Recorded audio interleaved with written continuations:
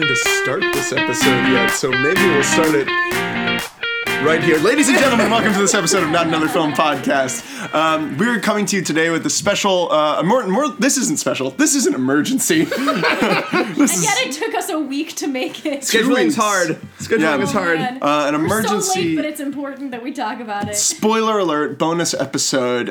If you followed us before, you know these are episodes where we talk about movies that are currently in theaters now, that have kind of got the country all ablaze, or if it's a pre-existing IP that we all feel very passionately about, like a Star Wars or a Marvel or an HP, then we're going to come and talk about it. Or an FB. Or an FB. It's Macusa, baby. All about FB. We're going to talk about it on this show.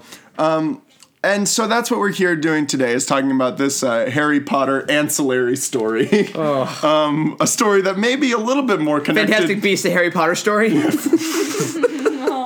Oh, man. Why don't they just call, honestly... They could just call it a Newt Scamander, a Harry Potter story. I don't understand why they don't just drop the Fantastic Beasts, because with every preceding movie, it's just going to become less of an actual Fantastic Beasts movie. Why can't they just be Harry Potter stories? It's been a pretty goddamn steep fallout from the first movie. I can tell you that right There now. were nifflers in this one. Yeah, there were a family. Sorry. We gotta get through the intro. Your family of nifflers. You're absolutely right. We have no idea what movie we're talking about, guys. You're absolutely On the right. feed. We're talking about Thor Ragnarok today. Are we? Yeah. So we're gonna God, talk. It's so good. We're going to talk about an enjoyable movie. No, we're talking about Fantastic Beasts, the crimes, of Grindelwald. Crime singular. yes. Me. How many crimes does he commit? This movie came out 2 weeks ago on November 16th. And is still doing very well at the box office. As it stands currently, it's made about $130 million domestically, which is pretty good. It's not as good as the first Fantastic Beast, which... It's not Venom good. It's not Venom good, weirdly enough. But foreign box office, this thing is fucking crushing. Is it? This movie has made over $340 million around the world. It's crushing. So we're getting the other three? Oh, no doubt in my mind. This movie didn't have a Mandalorian's chance in hell of getting canceled. But yes, we are here talking about this movie. Ooh, side note, Nick Nolte is going to be in the Mandalorian show. I saw that. It's got announced. It's gonna be a great fucking show. I just want an old wizened soldier that was there when it was written. Anyway. Sorry. Man, if they ever, and God knows I don't want them to, reboot A New Hope more so than they did with Force Awakens, Nick Nolte's a great Ben Kenobi. Yeah, like Ben Kenobi that's still in the war. Yeah, but here's the problem already, and this is what we're talking. This is an episode about a Harry Potter film, and we're already talking about other movies because this leads me into my first. I have so much to say. We have a lot to say on this episode. Strap in. Of course, requisite spoiler warning. If you have not seen the Fantastic Beasts movies, Maybe don't. or the Harry Potter films, or read the books, we are going to be spoiling a lot of those things because we need to in order to talk about the ramifications of this movie. Context from all of them is important. And I do want to make this announcement in all seriousness. This is not a joke as much as we love to have yucks on this show. Much like with our episodes that we've done on Infinity War and on Solo, and again on this, we do get into playful ribbing with these movies and with these properties and with kind of the grand capitalist system that they are all operating and being created under. That being said, these are properties that we love. Mm-hmm. And these are movies, I can only speak for myself, but I have a feeling I'm speaking for all three of us here, where the stories that we've seen, the images we've seen, the characters we've connected to have translated into our lives in a big way. They've become vocabulary for us. They've become touchstones for our own experiences. And for us to be able to relate to the characters we're seeing on screen. These are things that we love being associated with and love living in the worlds of. So it brings us no pleasure. Like, I would just we are all we're huge Harry We're Potter huge fans. Harry Potter Let's take fans. all of the the seriousness out of it. Like we are huge Harry Potter. Yeah, like I will defend Ravenclaw more than members of my own family. Like for Ian's birthday, we had a Harry Potter day. I love Harry Potter. I'm staring at my Sirius Black wand right now. Yeah, we went to a Harry Potter trivia night as a group, the people that do this podcast. We did fine. We fucking slayed. You know what? There were like 30 teams there, and we were in fifth place. Yeah, we were in 5th place. We're fucking great. Yeah. We love these movies. Bitches get snitches. I literally went to almost every since I started reading the books. I went to every single midnight premiere. Mm-hmm. I've read each book almost 10 times. My mom and I went on a trip to England to go to all the filming locations. It brings me no joy to dislike anything in the Harry Potter universe whatsoever. And we all went into this particular movie wanting to like it. Absolutely. That's the key too. Is it brings, like Ian said, it brings us no pleasure to really say negative stuff about movies, because we go into each movie on this podcast, frankly, wanting to love it, because man, isn't that great? Trying to find the things that we can connect to in it. Right. It also makes it more personal, I think, when it's bad, when you want it to be good so badly. Well, and I'm I get to come back to the Harry Potter world, and it makes me so happy to go back every time. And when it's not good, it legit hurts me. I'm really upset because you have to wait so long. I waited so long to come back to this world. And maybe we should have waited a little bit longer. Yeah, and it's making me just realize I should have waited longer for it to be done right. Yeah. I mean, this is something that this movie actively ruins things I love about the original series. All right, here we go. Also, right, Lauren, Ian, Eric. Yes. I'm Ian, one of your co-hosts. Lauren Thompson is here. Eric Eilerson is here. I'm pretty sure you recognized us from the Brink episode. I wanted to make our infamous Brink episode. And Dunce Ian's here to play. I wanted to bring this up. Because I realized I didn't give this morning before our Infinity War episode and before our solo episode, and there's a lot of ribbing, particularly done by me in those episodes, and I don't want it to come across as I'm just going to see these things to take the piss out of them. I went into Infinity War really wanting it to be good, and I enjoyed a lot of it, and that movie's aged really well for me. I went into Solo really wanting to enjoy a lot of it, and parts of it work and parts of it don't for me. But for Eric, you love them. And I do not fault you that at all. No. So if you do enjoy this movie, great. Would you mind sending me an email about why? Because gloves are off from this moment forward. Because I would fucking love to understand. So this leads us to my first question. And yes, we have a structure this time, because otherwise this is going to be a 9-hour podcast. I mean, Ian took notes. Eric and I are just going to die like men on this one. I didn't take notes during the movie. I saw the movie the day before Thanksgiving with my sister, who had already seen it. And I asked her, because we've seen a lot of the Harry Potter movies together. Can we talk about our experience when going to the movie really quick? Sure. I would like to hear everyone's experience. Sure. Before, after, during, what your emotional state was, how much you wanted to die at any given point. Yeah, so my sister, shout out to Megan on the What Was That About podcast she was on last week. Megan introduced me to Harry Potter when I was a kid. And so we had seen almost every single one of the movies in theaters together. When I think about these movies, I think about the people who I see it with and the friendships that I've had. Absolutely. When I see these movies.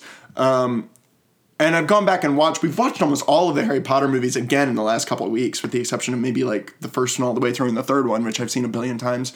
But so Megan and I saw the first Fantastic Beasts together 2 years ago, and she had already seen this one, but we were kind of for tradition's sake, I'll go see it again. And she had already kind of told me, I'm not crazy about it, but I need to see it again to kind of figure out some stuff. Mm-hmm. And so that was... if it's a knee-jerk reaction. That's where I went in. I've been working through that the last week, too. I'm am I overreacting? Yeah, so I went to the new 400, got a sweet, sweet $4 ticket, and sat down and watched Fantastic Beasts: Cole and the Crimes of Grindelwald. And that was my experience. Eric, what was your experience? So very similarly to Ian, grew up watching all the Harry Potter movies, saw them all in theaters, midnight releases, blah, blah, blah. I don't remember how I saw the first Fantastic Beasts. I know I saw it in theaters, but it was so forgettable. I don't know who I was with, what theater I was in, what state I was in. Well, you were with Newt Scamander. Weren't we all?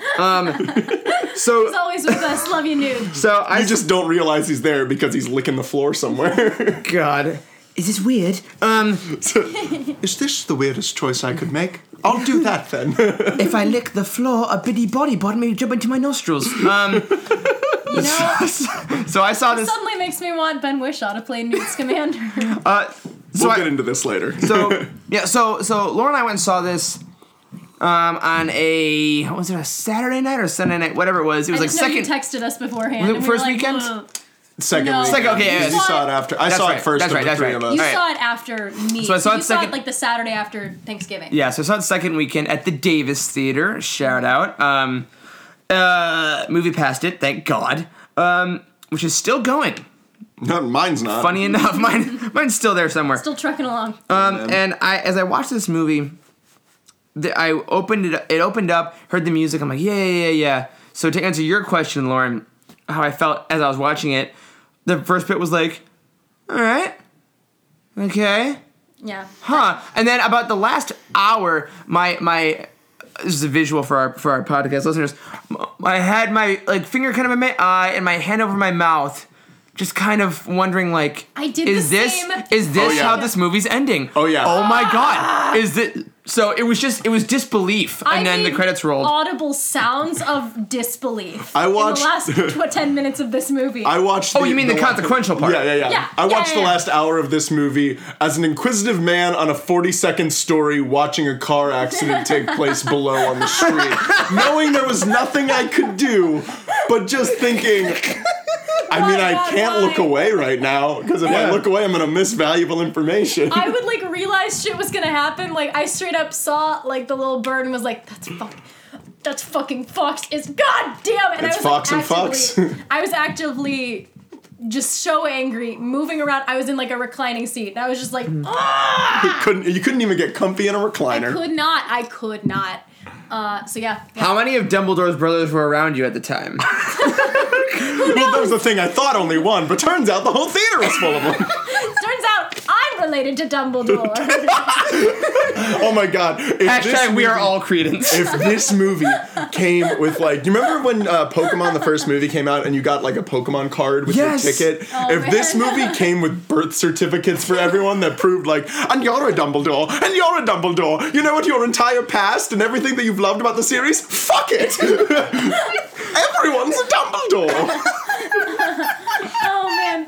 When did Barty Crouch Jr. drink a fucking Polyjuice potion and turn into J.K. Rowling to self-destruct her own franchise? Also, wasn't Polyjuice potion the hardest potion to make for about an hour? And now, I know. Jesus, fuck! Everyone in the world has Everyone's got a little Polyjuice. flask Yeah, of but it. Everyone's Polyjuice. Hermione was doing that shit in Deathly Hallows. They had Polyjuice on tap in that. Well, that's what I'm also saying. Maybe it's just because I'm currently watching Battlestar Galactica and I'm worried about everyone being a Cylon. I'm like, Yeah. in Harry Potter, how do you ever How do fucking you know ever anyone is know? anyone? There should be some spell that's a test. There really should. Well, yeah, you can. Well, or you can just like Lupin does in Deathly Hallows. You can choke Harry against a door and be like, "What was in the corner of my classroom when you met me the first time?" By the way, he's so it's not good. a fact that anyone would remember. Except fucking Harry Potter. fucking Potter. Harry Potter. And Kingsley Shacklebolt for some reason. Well, also selectively with the Polyjuice potion, if you just listen to people's voices, you realize that they're Yeah. not matching, except for Mad Eye Moody. It's wild. Yeah. David Tennant's got a great, he's he's got very great attention to great- detail. He is. He's got a So great sorry. impression. So you had a yeah. Yeah, So you were in a so- recliner. Yes, Yeah, you're in a I recliner. went to see it in Florida with my parents. My mom and I have always kind of bonded over Harry Potter. I think that I saw all the movies except for one at midnight with my mom, so it is very much a tradition. I didn't see the first Fantastic Beasts movie with my mom, which I was sad about. And then I saw the movie and was like, okay, I'm okay with this. So I saw it with my mom, and then my dad came along, and I did not realize until we were getting out of the car to go to the movie that my dad had never seen the first one. And he was like, am I gonna get it? And I thought about it and was like, who knows? So my dad did not enjoy this movie I was gonna say, at all. if it was possible to be more befuddled than I was, it would be if I didn't know the first So one. I would like to point out, my dad said after the movie, this movie made me remember that I cannot like movies. Yeah, Wow. and for the record, Lauren's father, Dale Thompson, if you're listening right now, is the sweetest human being in the world. True. And also, yeah. I've never heard him say an unkind word about anything. yeah. Except for the current political administration. The lights came up, and he said, I didn't understand any of that. And I was like, that's okay. Neither did I. And he was so relieved. And because this he is was like, my shit. Also, I will say, love you, Dad. He did sleep for about a third of the movie. Honestly, time better spent. But and I was jealous. I didn't have the heart to wake him up because I was like, is he missing anything? Oh no, he missed all the Ilvermorny stuff. Oh, fucking wait! Oh wait! Remember that thing that they told us about for like a couple of years? Oh, that was so. You know what it was? Is he missed all of the Deathly Hallows shit from the marketing of this. Oh wait, that's not in this movie either. Oh fuck. But also, side note, am I the only one that doesn't want the fucking Deathly Hallows in these movies? Because that's like like in the Harry Potter, that is a huge thing. Like, oh my god, and now it's like, oh wait, it has to be in everything? Dude, I'll be honest. Why the fuck? I would 100, and this leads me into my first question. Yeah, go. I would 100% prefer an entire franchise that the only connective tissue it has to Harry Potter is that it takes place in the Wizarding World. I agree. That's Which is what I thought this was going to be. I thought we were getting that. But I also think that the Deathly Hallows shit it's something to me that is very similar to and we're going to talk about this, the reveal that Dumbledore is gay and was in love with Grindelwald. Whoa, what? That wasn't in the movie. Oh my god, what? But I think it's very similar in that, you don't have to do a movie about the Deathly Hallows. Everything in the Harry Potter universe doesn't have to be about the Deathly Hallows. I totally agree. Yeah. But the same way everything in the Star Wars universe doesn't have to be about Luke Skywalker. Right. It makes the universe smaller. But you're specifically going back and saying we are telling a story about Grindelwald and Dumbledore, right? And so canonically, those are intrinsically linked to the story of the Deathly Hallows. Yeah. To go back and say, and just the same way that it is intrinsically linked to the idea that Dumbledore was in love with him. So to go back and be like, we're not going to touch either of those things in this story just makes the story completely irrelevant. Why the fuck are you telling the story then if you're not going to tell it the way that you say that it went down? I don't fucking understand. Especially when J.K. has screenwriting credit on both of these movies. Yes. And can I say that this movie, a lot of these points, especially with the Dumbledore Grindelwald stuff, which is still frankly for me by far the most interesting part of this movie and this whole series. Yeah. So I never understood, to go back to our Infinity War episode, listeners, if you listen to that one, Ian, you were saying a lot of Infinity War will be based on the second one. Yes. And I'm like, I felt this, but it's threefold because we have 3 more fucking movies. So I'm like, we won't know till the 5th one if this one's good? What the fuck? Which is, and I never understood that until this because it got expanded so far that I'm like, I wanted this one to be, the Dumbledore Grindelwald stuff is fascinating to me because I want to say, on a good note, Jude Law kills this movie. I loved him as young Dumbledore. Yep. I really wanted more. Him in agree. Hogwarts was 80 times better than anything that was in fucking US or France or bullshit. I'm willing I want to Dumbledore. that he is teaching the wrong class. Yep. According to her own book. Because, you know what? He's charming as shit, and he's the best cinematic Dumbledore we've had. It's the first time we've gotten, of the 3 Dumbledores, in my opinion, it's the first time we get the twinkle in the eye and the warmth underneath, the kind of cold reserve that... Of course everyone loves him. Yeah, I get it. And I get why people are attracted to this, or not attracted to Jude Law? Me too. Well, yeah, obviously. I get why people... Did you see that 3-piece suit, though? I guess damn. What I mean is I get why people are endlessly kind of drawn to this person. There's something mysterious about him. You can't quite figure him out. Quietly powerful about him. Yes. But yeah, there's something about Jude Law's performance, and I think honestly it's just you just needed to find a naturally charismatic actor. Mm-hmm. Yes. And Jude Law is that person. I think that's why I'm excited for the next 3 of Jude. If this totally he gets bumped up. If they had cast Ewan McGregor in this, it would have been the same deal. It's you need an actor that has that magnetism where it's just I just want to be around you and I don't know why. Yeah, or if this had just been the Young Dumbledore series, oh god, yeah, sure. That's what it is. Imagine it should have been that. Why is it Fantastic Beasts? What if it was fucking Jude Law Dumbledore and Ewan McGregor Grindelwald making out? Give me that all day. That'd be great. That would have been better because Polyjuice in the next one. Yeah, or he can apparently transform at will, so he doesn't even fucking need Polyjuice. You can cast whoever the fuck you want. But anyway, what I was gonna say about Dumbledore is I think that Jude Law is kind of perfect because I think the last 2 Dumbledores we've had, Richard Harris was so much the calm, kind dad wise Dumbledore, whereas Michael Gambon leaned a little too far for me into the flawed Dumbledore. Totally a dick. He was so flawed. He was so much that later Dumbledore where you're I can't really get a read on him, that you didn't get any of the warmth of Richard Harris's. Yes. And you need someone who kind of can go right in between, which is what I think Jude Law really manages, where you get this idea of this person who is a very calming presence, is a very charismatic presence, a very powerful presence, but he also is a flawed human being. So that's why I think this movie really errs when it says that, like, he can't fight Grindelwald because of a stupid blood pact, rather than the original reason, which is that he cannot fight Grindelwald because of so many internal reasons that make him afraid. Well, and I think the impulse for the blood pact is to have a physical representation of that conflict. Yeah. To have and it's literally around Grindelwald's neck. Yeah. To show this is the reason Dumbledore and Grindelwald cannot come to blows.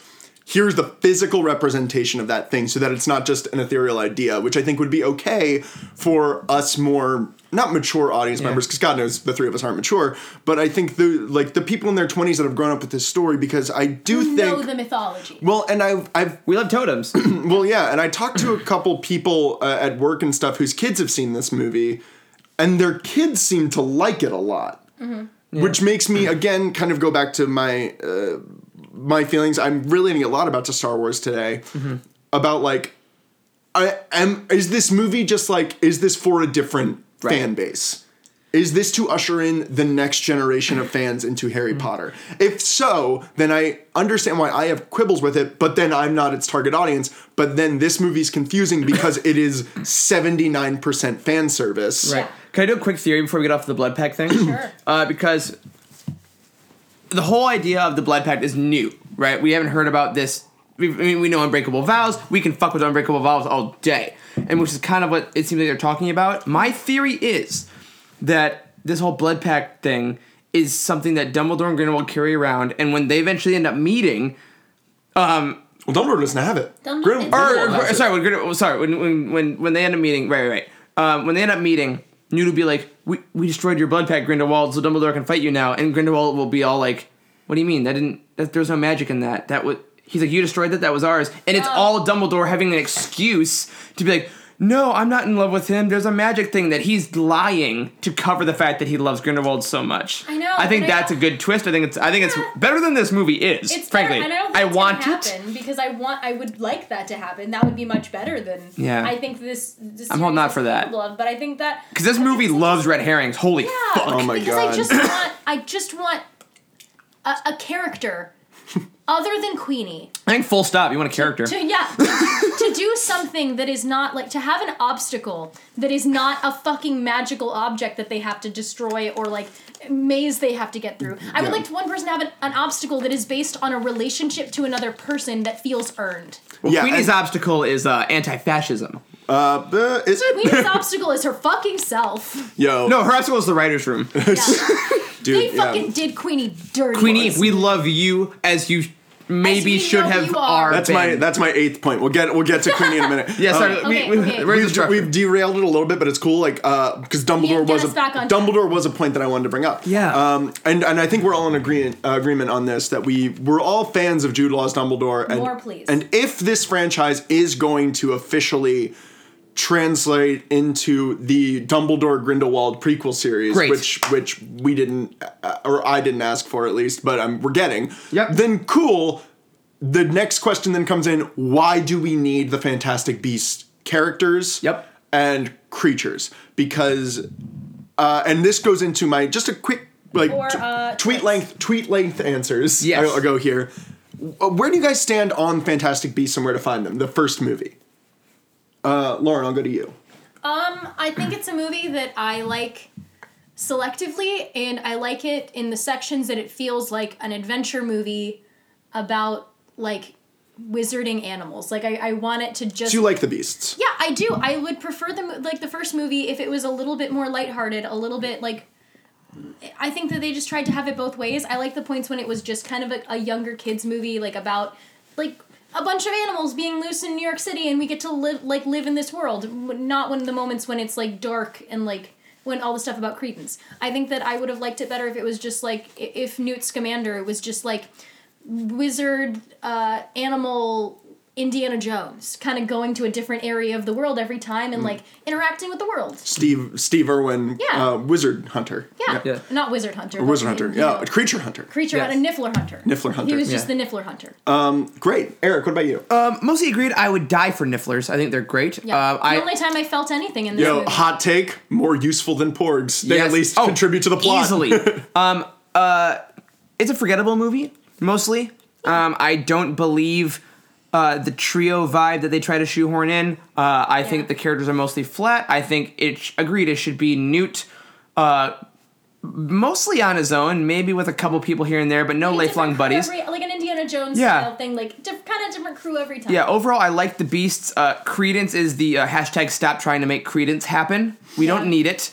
I think I like yet other stuff, Ezra Miller. Yeah, it should have been. We need to talk about Credence. Frankly, it should have been a Star Wars. It should have been a Star Wars story. It should have been like a one-off, a Fantastic Beast one. Here's the Quidditch one. Here's this one. Yeah, if we're really doing this, here's a history of magic. Here's. I would have fucking loved a Quidditch sports movie. Dude, give me Friday Night Lights and Quidditch. Dude, oh my god!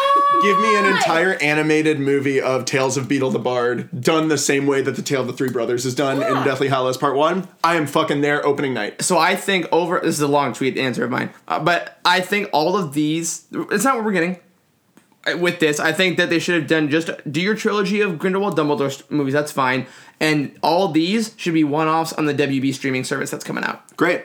I think I'm a little warmer on this than both of you, actually. I've rewatched Fantastic Beasts maybe a month or two ago. You're a Fantastic Beasts guy. I'm a Fantastic Beasts guy. No, I give it a solid B. I think it's like, it is not a fun movie to watch. It's kind of boring in a lot of places. But I really like the world building, and I think that we get better senses of characters in Fantastic Beasts than we do in a lot of the like secondary or ancillary outings of these other IPs. Like, I feel more connected to like the Newt, Tina, Queenie, Jacob squad than personally I did to like the renegade group that Han found in Solo. Sure. And that's just me. I felt like I knew more of what those characters wanted and what they were there to do. And I was really on board for the Jacob Queenie love story in the first one. I thought it was really cute. That was the best part of the movie. And I really love, and we'll talk about this kind of leads me into my next thing. I really like the characters and the dynamic of Newt and Jacob. And I think Jacob's a super interesting character because we don't get that in that's the one thing that this series offered that Harry Potter did not, which is what the magical world looks like through the eyes of a Muggle, a no-mage, but which I think is interesting. Who gets it? Like, who isn't afraid of it? Well, but because the best scenes in Fantastic Beasts are when the magic is happening, which we as an audience have seen happen for 8 movies and 7 books, and whether we like it or not, we are a little bit dulled to it because we're like, sweet magic, and getting to watch somebody experience that for the first time and getting to see, like, I'm thinking specifically of the scene when like Jacob is at Tina and Queenie's house and they're making dinner for him in front of him, which I think is a lovely scene. And getting to be reminded, like, this is amazing. This world is amazing. And to get to watch it come to life in front of you would really fucking blow your mind. And the fact of the matter is, none of that has any weight in this movie. It is interesting because in the Harry Potter movies, we spend like half an hour in each movie trying to learn a spell. And it's like, and there's the magic of figuring it out, especially in the books, like the work that they put into learning these things. And then by the time we get to Deathly Hallows, which I love those movies, I think they're tremendously made. Yeah. It's just flicking a wand and light comes out because we know we have the shorthand, which I think is honestly a smart move by the filmmakers because they're like, we can move on from that. But you're right, it does kind of build that numbness to the wonders of magic, which is actually one thing in Fantastic Beasts. At the end of it, when they were repairing all of New York with the magic, I was like, where is this technology? Where is this technology? And it immediately got rid of stakes because I think what J.K. Rowling did in Harry Potter, she made magic happen, but there were still real life consequences. Yeah, and there were limits. You can't fix it. There were rules to magic. There's no limits in Fantastic Beasts. You can obliviate anyone. You can fix anything. If you get blown the fuck up, doesn't matter. Well, okay, and what you just said leads me into my point that I was trying to make. Yes, sir. So a very quick question. This was the first question on the list, but I think we've all answered at this point. Because I firmly stand by the first movie, in and of itself, you could show it to people. It's a movie. Yes. It's got characters. You see a journey that takes place. They leave. You do not need a second movie after that. There's not a ton of, there's not a hanging chat at the end of that movie. Yeah, the Grindelwald reveal. The Grindelwald reveal, fine, but also whatever. That movie didn't need that. If you did not show me the Grindelwald reveal, I'd be fine. The movie would be so much better if you didn't. Exactly, but it's but that's a movie. Is The Crimes of Grindelwald a movie? No. No.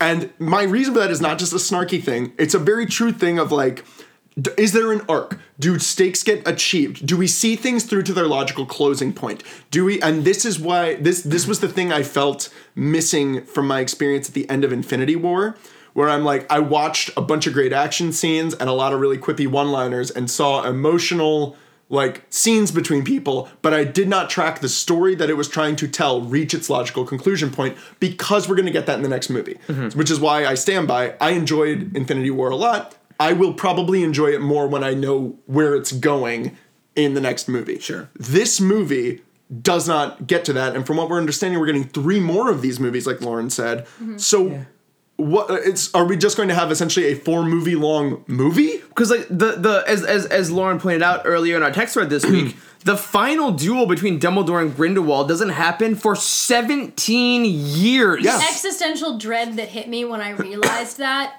We're gonna have to watch, and JK has said no, this series will end in 1945, so we're gonna watch these characters age. So that means we're gonna get used to a lot of the great aged up makeup that we got in the epilogue at the end of fucking Hallows Part 2.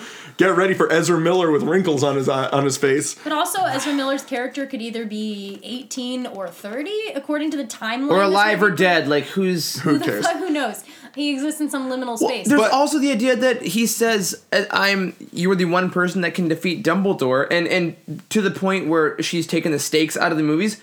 No, he doesn't. You're no. Well, okay, and that's my next question. He literally never doesn't. He doesn't even make it into the biography. So, he doesn't or Pottermore, there's nothing on Credence on Pottermore. So he doesn't even get close enough to make it into the tell-all biography. Yeah. Well, but that leads me to my next point, which is kind of an overarching... No, go for it. Can I just say really quick? This is going to be very, very quick. I think that the movie is not a movie, but it feels like a bad adaptation of maybe a decent book.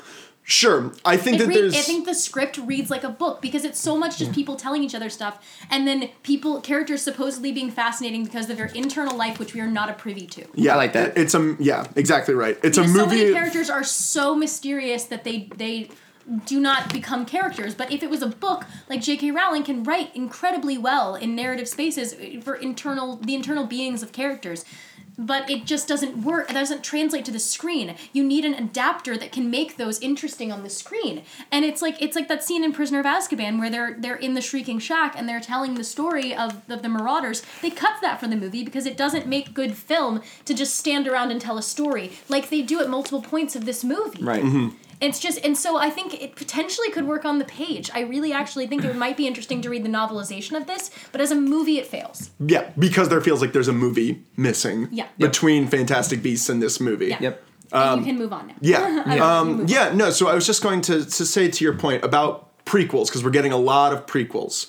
I think this, and a lot of this started, I think, in the late 90s with the Star Wars prequels. I think we were seeing it a lot in those franchises, with movies like Rogue One and movies like Solo. We're seeing it in the Marvel universe with we're going to be seeing it with Captain Marvel coming out. It's going to be a prequel movie essentially.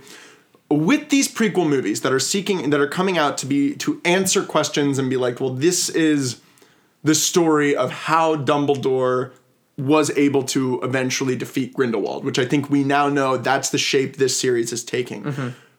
We know how it turns out.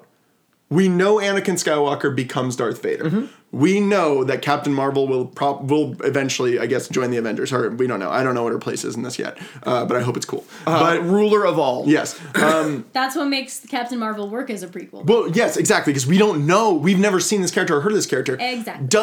Then I guess because the stakes then, like you said, Eric, and that's kind of where I'm feeling with I'm getting like super prequel fatigue because I'm like, I know how these turn out. So then the thing keeping me and drawing me to these movies is the why and the how, not the what happens, but the how it happened. So then the only real surprise JK has with this franchise is to say, like, you think you know what happened between Dumbledore and Grindelwald, but this is what actually happened, which is what makes the events of this movie and finding out Credence's lineage and hearing about all of this stuff that's going on, that's what makes it genuinely scary for me, because that's the one way you could still surprise your audience. Like, nothing that happened in Rogue One surprised me because I knew where it was going. The only thing that surprised me was realizing that it was going literally up until seconds before A New Hope starts. Yeah. But, like, this movie, there's, like, what's...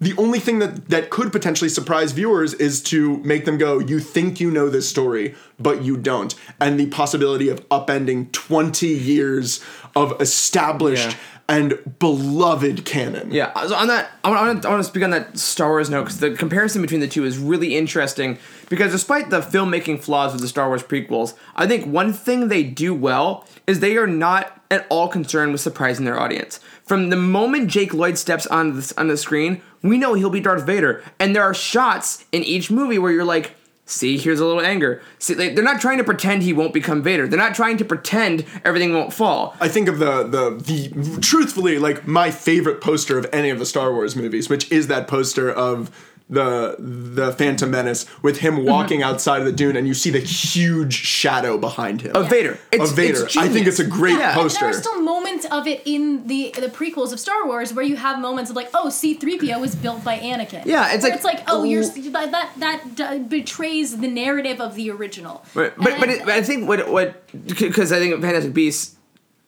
Yes. So I think what I like about things like Rogue One and things like a lot of the prequels that Star Wars is doing right now, it's saying like, hey, you know how this is going to end. We're going to show you how it gets there, and then we're good. Whereas Fantastic Beasts, I think, is still so concerned with surprising the audience. And I'm like, dude, the purpose of a prequel, in my opinion, is to say, you already know the conclusion, let's go on this journey together. Let's flesh it out. It is a mutual understanding when you get in the theater. It is not a normal, quote-unquote normal movie, where the goal is to surprise you, or the goal is to, like, be a couple steps ahead of you. In a prequel, you can kind of relax a bit more, and in Fantastic Beasts, it seems like they are working overtime to surprise the audience many times in the movie that they lose track of their own threads, they lose track of their own plot. It seems like they were writing pages on the day to be like, no, this would actually be more confusing, because they're so terrified in a culture that is obsessed with spoilers that they have to have some big reveal that the audience will figure it out during the movie. Whereas if they just acknowledge the fact that we know some things already, have fun with that and relax into the warm water of prequel. Or lean into the aspects of it that are not tied to the original. Yeah. Let the surprises be about, like, the animals. Newt or Jacob. About these characters that you've actually, like, taken time to get us invested in. These characters, successfully or unsuccessfully. Maybe make Tina a full character. Yeah. Oh my God. I fucking hate Tina. Like, let her have her own internal life. Or she did something in this movie. Yeah, or she gets lost. Yeah. I gotta save my girlfriend that I haven't talked to in a year, and we're not really dating, and she's mad at me, but I'm also looking for creatures, and Grindelwald's around. Dumbledore gave me a mission, but where's Tina? Yeah, that's its own thing that I want to come back to for absolutely sure. But I think that also the interest in the prequels is again the how and the why. And I think the why is so interesting, because I think one of the things that I was excited for when you said that, like, Dumbledore's going to be in this is a story with Grindelwald, is because Dumbledore is such he's a mysterious character in many ways in the original stories. Harry never truly really gets to get a read on him until it's kind of too late, which is the tragedy of that character. The fault of both of them. Yeah, I think that's what's interesting is that Dumbledore was initially pitched to us as 11-year-olds as this he was Atticus Finch. He was the Atticus Finch of the Harry Potter world. But yeah. And then we found out he was the Ghost Set of Watchmen event. And I think it's one of the best parts of the seventh shit. book. I think it's one of the best parts of the seventh book when you get to know that he was this flawed person, that he was a human, that he was not this person that Harry had put on a pedestal for most of the series, that he was this... He fucked up. Yeah, that he fucked up. And he had regrets. And I think that's such an important lesson for readers to have learned about him, that your heroes can have regrets. They can have made mistakes. They're fallible. Yes, Yeah. and so I think that when you tell me Dumbledore is going to be in this, I'm not interested to see how he broke a magical blood pact. I'm interested to see how he made those mistakes. So I'm hoping that I hope it's just a thing that they want to sell the kids at Hot Topic, and it doesn't actually matter. I'm interested to see how he dealt with the guilt over potentially having killed his sister, and the fact that he cannot face Grindelwald because, one, it's somebody that he loves, and Dumbledore was never this character that we knew that had ever been in love, and that's fascinating to me. And also because Grindelwald might know whether or not he cast the curse that killed his sister, which is such a rich thing. Yeah. That, Dumbledore doesn't have that certainty, but this person might, and he might be able to tell you the thing that will destroy you emotionally. Well, that's the Quidditch Through the Ages movies is going to be a 9-part miniseries where you find out about Ariana Dumbledore and what she had for breakfast one morning. Yeah. Oh my god, I want a 9-part Quidditch Through the Ages, but as an ESPN documentary. Oh my god! Fucking that would be... Dude, Bryant Gumbel narrating the entire thing. Money! Oh my god. His name is Flit Miss McDongles and something. And it's shot with the expert and the slow pans over the moving photographs. Dude, it's like a 30 for 30, just long. Fuck the rest of this podcast. We're doing a 30 for 30 and Quidditch. Oh my god, I would love that shit. Oh my god. Dude, let us do it. And I guarantee you, we'll have one little Harry Potter nugget in there, and that'll be it. That'll be literally it. Yeah, it'll be the goblins that made the snitch that Harry eventually got. Or look at who is you're the youngest seeker in a century. Go back to a century before. Do that kid. Yeah, the 11-year-old who then also became a seeker. Cool. That was really well. We're so excited about Harry Potter, guys. Yeah, do we want to talk about the love stories in this movie? Do you want to jump into that? Was that one of your points? Well, one of my points I want to take Dumbledore and directly go into. I want to kind of get all the, not boring conversations, but the stuff that I think we'll all agree about out of the way initially. Yeah. Oh, one thing about Dumbledore, too, you mentioned, going back just a second about how we know Dumbledore won't die or whatever, there is the possibility that it's somebody else's apologies potion. That he does die... And because Resurrection Stone, if he knows the Resurrection Stone will work with Harry in Deathly Hallows, how does he know that unless he may have already died himself? Yeah, well, and we know I would hate that. I would hate but that it's so fucking it's much. possible. Well, but we also know that he doesn't kill Grindelwald. We know Grindelwald died in prison. And or at least if we're taking Dumbledore at his word, we know. Or someone that looks like Grindelwald died in prison. Polyjuice! Maybe it's Abernathy, this character I could give 2 fucks about. Hey, it's Areoli Dumbledore. Dude, Jesus fucking Christ. How many A names you got? But yeah, let's just get this out of the way right now. Johnny Depp. This not a great look for this movie in so many different ways. In so many different ways, the controversy surrounding not a great Johnny character. Depp as an actor, as a marketable actor right now, which truthfully he has not been marketable in a while, at least in American box office. But then was of course expedited by the allegations against him by his ex-wife Amber Heard, with a lot of stories of abuse. And so there was a huge... I would like to point out a lot of proof. With a lot of proof. A lot of proof.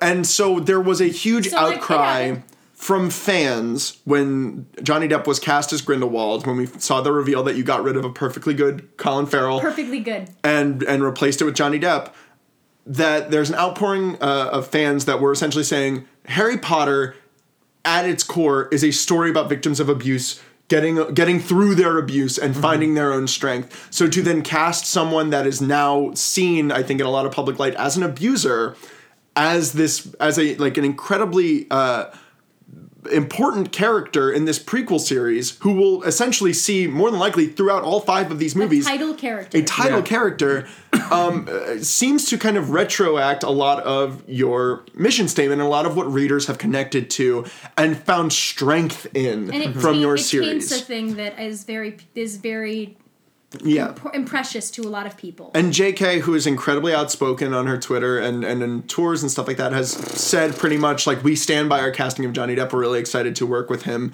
And like kind of the sense I got from what she was saying was, and get the fuck ready for what you see him do in this movie. Because like, at least, and Johnny Depp is not an untalented actor, but to like get ready for like the next iconic Johnny Depp performance. And I would like to say that Daniel Radcliffe came back to that and then was like, he shouldn't be in this movie. Yeah. Daniel Radcliffe was like, well, we had one cast member, because they recast either, I can't remember if it was Crabbe or Goyle. I think it was Goyle. But they fired one of those actors for something much less, for like growing weed or something, which is much... I think it's called gillyweed. Which is not nearly as bad as beating your ex-wife. Where it's just, it's not unprecedented. It's just because he's such a big name. Yeah. So... Yeah. Do we, barring that, knowing that that's how we kind of feel, that's the given, that's what we go into this movie with, does his performance in the movie, A, make Grindelwald a compelling character, and B, is he, like, we can't have this series without Johnny Depp? I'll go to you first, Eric. For the first question, I think, yeah. You think he's a compelling character? I do. I think that... The TED Talk finale of this movie at the rally, I thought that was think it was super well done. I think he had that kind of calm. It's like a smart Trump, which I think is definitely how the character's written. But it's like, I know I'm hitting your fear mongering, but I'm doing it in a way that is calm. I'm doing it in a way that is kind of terrifying, and I will also kill an infant without a second thought. Like, it's that kind of cool terror that I totally read. That being said, so yes, I do think that his performance was excellent. 2, do we need Johnny Depp with it? I think absolutely not. Because we have established, as we have said throughout this podcast, polyjuice. I would like to point out he does not need polyjuice, as we confirmed in the first movie. And also there's the idea of like, hey... J.K. Rowling also confirmed he can change into literally any shape whenever he wants. Yeah, so when Grindelwald... If you are this guy, this giant public figure, right? You want your face to be terror. Would you not... Even if he was a nice person, Johnny Depp, right?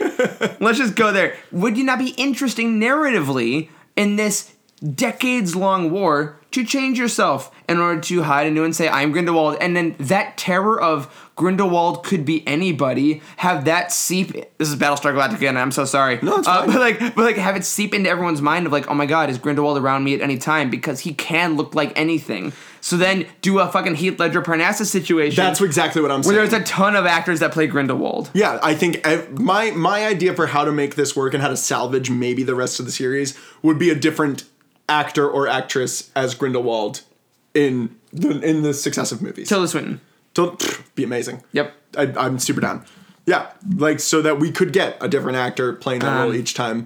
I'll go on. Yeah, I think there was nothing that he did in this movie that A, I haven't seen him do better in other movies, and B, not that it's like I get that that like I want to think of Grindelwald as that kind of a villain as well, as this kind of smooth talking, like just knows how to appeal. We're told like this movie is so fucking obsessed with telling us things instead of showing us things, which is antithetical to movie making, that it just, like, so much of it just comes to, oh, well, we had to change his locks 3 times because he's so goddamn persuasive. We had to cut his tongue out because he just kept talking. Oh my god, he's so evil and persuasive and charismatic that, like, everybody wants to fucking, like, make out with him constantly. And apparently he can fool a Legilimens. Yeah, so that shit is like, okay, you want me to buy that Gellert Grindelwald is the wizarding Hannibal Lecter. You want me to buy that he is the most persuasive, scarily charismatic person. I don't think Johnny Depp's doing that in this movie. I think he's doing like the cold cool underneath it, but there's the same magnetism that we see in Dumbledore and in Jude Law's performance. I think we need to see that same level of magnetism in Grindelwald. And you cannot look at Grindelwald and not think that guy looks evil as fuck right now. Yeah. You know what I believe it with? Colin Farrell. And he says things evilly as fuck. Yeah, I believe it in Colin Farrell. I believed it in Colin Farrell's performance where I was watching that in Fantastic Beasts and doing the thing of, I don't know if I'm supposed to trust this guy or not trust this guy. Mm-hmm. And at the end, when he defends himself against 80 people, you're like, oh, yeah, I'm like, oh shit, this guy's fucking powerful. And it caught me off guard and surprised me. There's nothing about Johnny Depp's Grindelwald that I think is necessary, like that I will miss if you get rid of I agree to this, that. Of this actor's interpretation of it. And I honestly think you would be doing the fans, which if fan service is really this important to your series, which it seems to be for J.K. Rowling and for the Harry Potter franchise, I really think you're doing your fans a major disservice in not listening to kind of the outcry of people that are not just like pithy like we are, that are like, I would prefer a different actor, but are actually genuinely like hurt and cannot bring themselves to connect with this next chapter of a world they love because of the outside world persona of Johnny Depp in this role. Dude, just eat the money. Like, eat the money. Eat the money. You're a fucking multi-billionaire. Like, we know he's contracted, and that's why you're fucking doing this. Like, we know it's because he's contracted for all the movies, and he probably has it in his contract that you can't fucking fire him without paying a shit ton of money. Pay the fucking money. Let us see him go back to that form once a movie, so he's technically in it. But just don't fucking use him. I'm sorry, you're gonna make a shit ton of money anyway. You've already made a shit ton of money, and it's bullshit. Yeah. And I guarantee if you fire him, you'll make more money. Great. I just wanted to get that out of the way because I feel like we can't. I think it's important. We can't not address that. Yeah. I'm sorry. Were you gonna say something else to it? Oh, I just didn't get to answer the question. Oh, what was your? Yes, I want to hear your answer to it. So I hear what you're saying, Eric, but I completely disagree. Totally. I think that that character. I like the idea of the character more than I like the execution of the character. Same. I like the idea of Grindelwald. I like the way that Grindelwald was explained in the novels. I like the way that he's kind of been hyped up as this kind of anti-Voldemort, really. Of, like, he's not pushing into the, like, he's a dark wizard. He's pushing into the, like, it's understandable. I'm one of you. He's Magneto. Yeah, I was literally about to say, I'm so sorry. I think there's nothing that he does in this movie that was not done better with Magneto in any of the X-Men movies. Ralph Fiennes had more charisma without a nose. Yeah. And he was playing an overtly evil person. I would still probably follow. He's you know what? chewing the fuck out of that scenery, and I love I'm it. still like, I'd rather choose that guy. I'd hang out with him. I'd hang out with Snake Boy. He also he holds his wand a lot cooler. Yeah, I think that what Ian It was like an old school cigarette. I think that what Ian said is super cool, is super true about just like, he's... We're doing Mon Mime, sorry folks. I'm sorry, Ian is just doing, like, they're both miming, and Ian's just doing the Spider-Man. doing the Spider-Man hand thing, and just there's a wand between the middle finger and the ring finger. Which is what Ralph Fiennes did day one, and they're like, okay. He's like, what is this? How do you hold a wand? They're like, great, just action, shoot now. Fucking do it! But my makeup's not done. Fuck it, that's the new Voldemort makeup. Fuck it. Well, you didn't put the nose on yet. He has no nose now. It's canon. Go. What about the wig? No! There's no wig. Don't worry about it.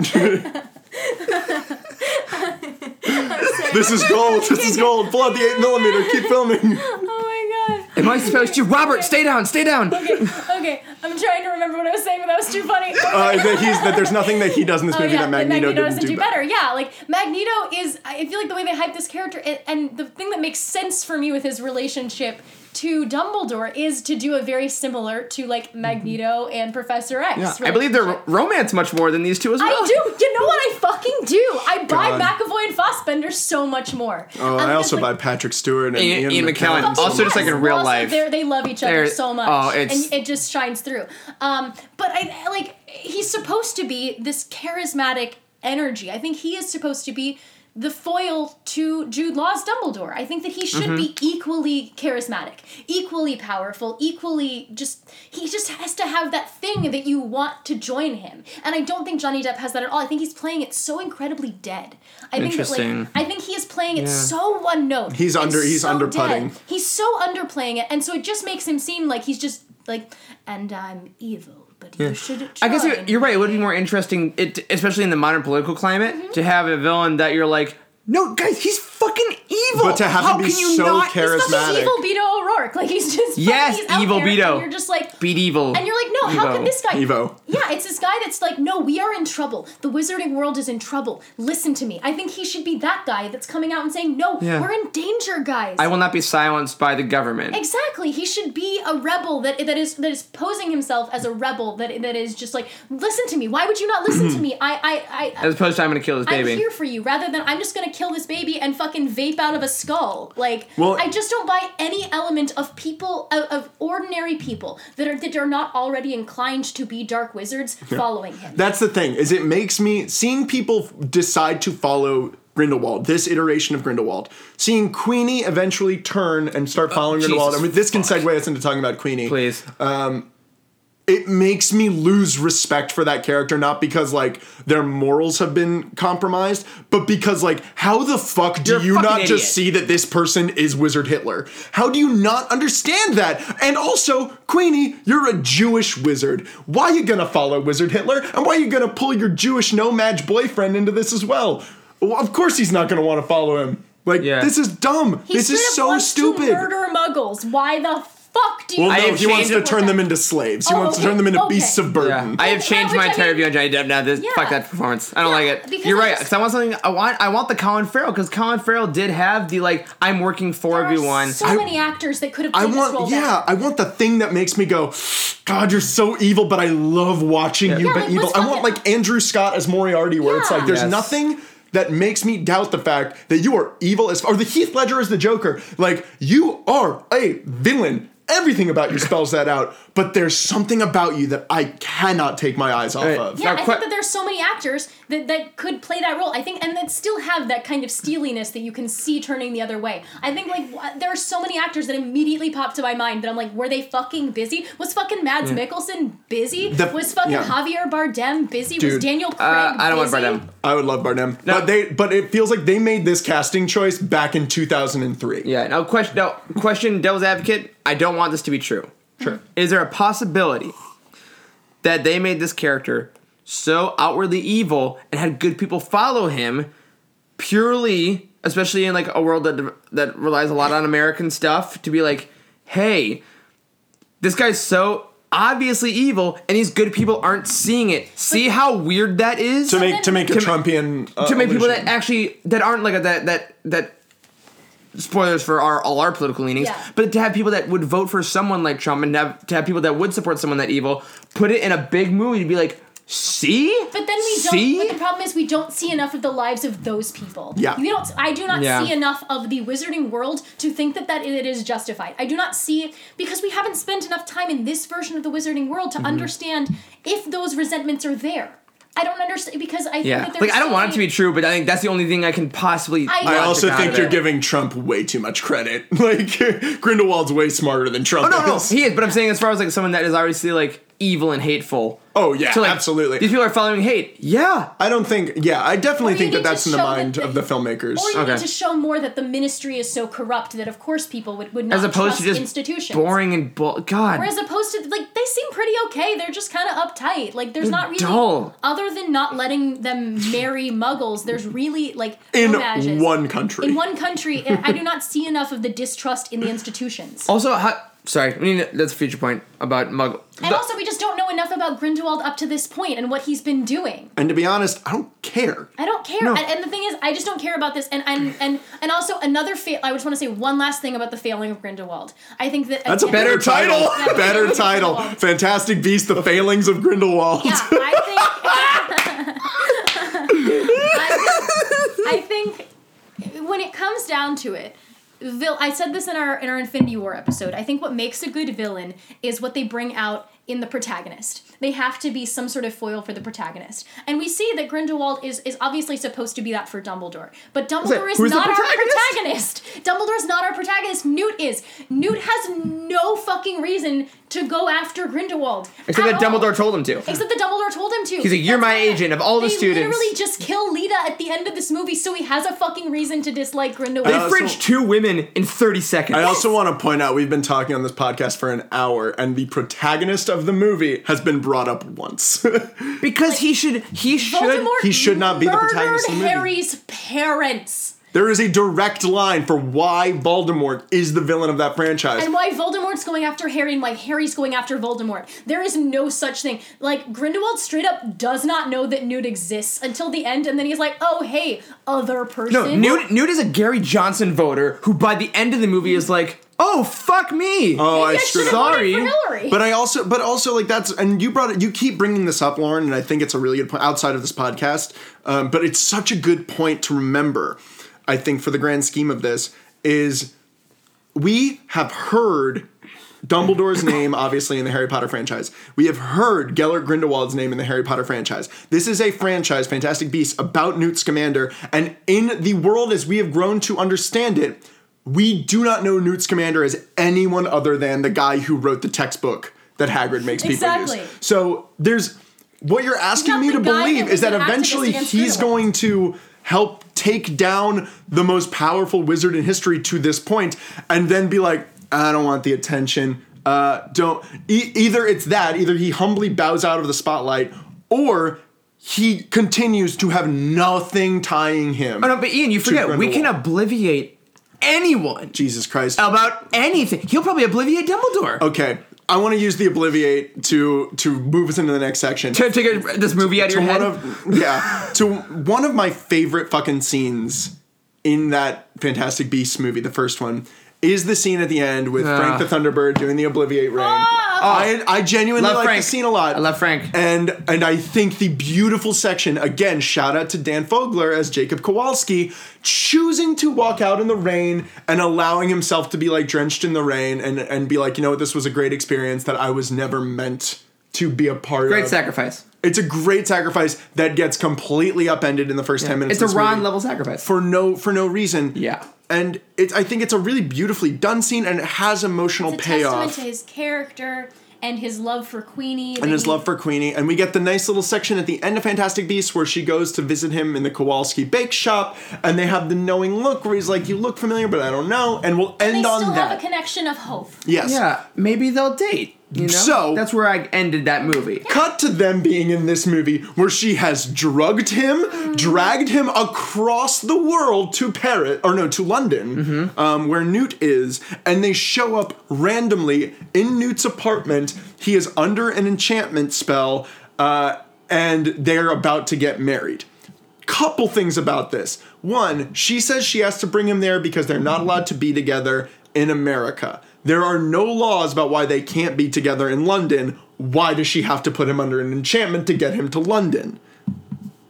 Because maybe he's like, because we don't know exactly how much time has passed at this point. 6 months. 6 months. We know it's 6 months from the end of Fantastic Beasts to the beginning of the failings of Grindelwald. Maybe wait a smidge. Maybe he has built an entire franchise in America, and he's like, hey, I would like to do this. Also, why do we need to get married necessarily? I would like to, but that's fine. and then she is the real answer is that Queenie is what the writers like to call a solution character. She is like, we have a problem here. Let's change everything about Queenie to make sure these characters can go to this next point. Yeah. And in the next scene, we will change everything about her again because the rest of the characters need to get to this point. She is no longer a person that is earnestly in love and a good witch. She is a person that is drugging and enchanting the one person she loves. And then when he says, hey, why'd you drug me? She pieces the fuck out. Yeah, he literally says, you did, like, in a really stupid, shitty line of dialogue that I believe coming out of Dan Fogler's mouth because he commits so much in this movie. He does great. Is, you didn't need to enchant me, I've already been enchanted.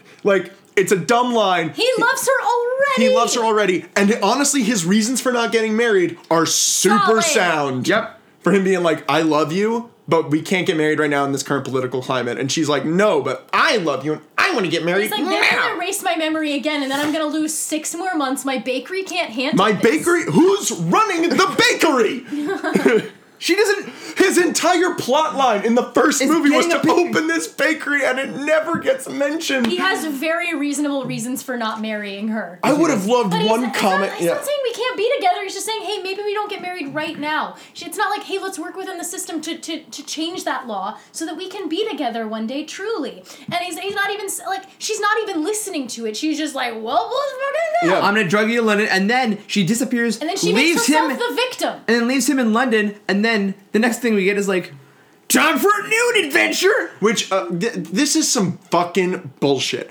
Her whole thing with, like, being like, Jacob, you and I are done. I'm angry now. I'm gonna leave you in London with no way of getting home and a ruined bakery back in New York. Why the fuck would I marry you now? You thought the word crazy. You thought the word crazy, and I'm a Legilimens, and I can sense that, and I know that you, whether you said it or not, you think I'm crazy, and I do not accept that. Couple things here. One, if she's truly the amazing Legilimens that we've come to accept Queenie as, and we have come to accept Queenie as this because that's her entire purpose in the first movie, then wouldn't she be able to also tell when he's like, I'm sorry, I didn't mean it immediately after that he genuinely means that as well? Mm-hmm. We've seen nothing to make us believe that Jacob would be lying to Queenie. No. Yeah, and also so then why doesn't she and why can't she fucking scope out Grindelwald's like nefarious ideas? Well, and that she can hear when he says, I love you, but we can't get married because of this. Why doesn't she hear that he genuinely means that he actually is thinking, I do in fact want to marry you? Yeah. If Harry Potter is a series primarily about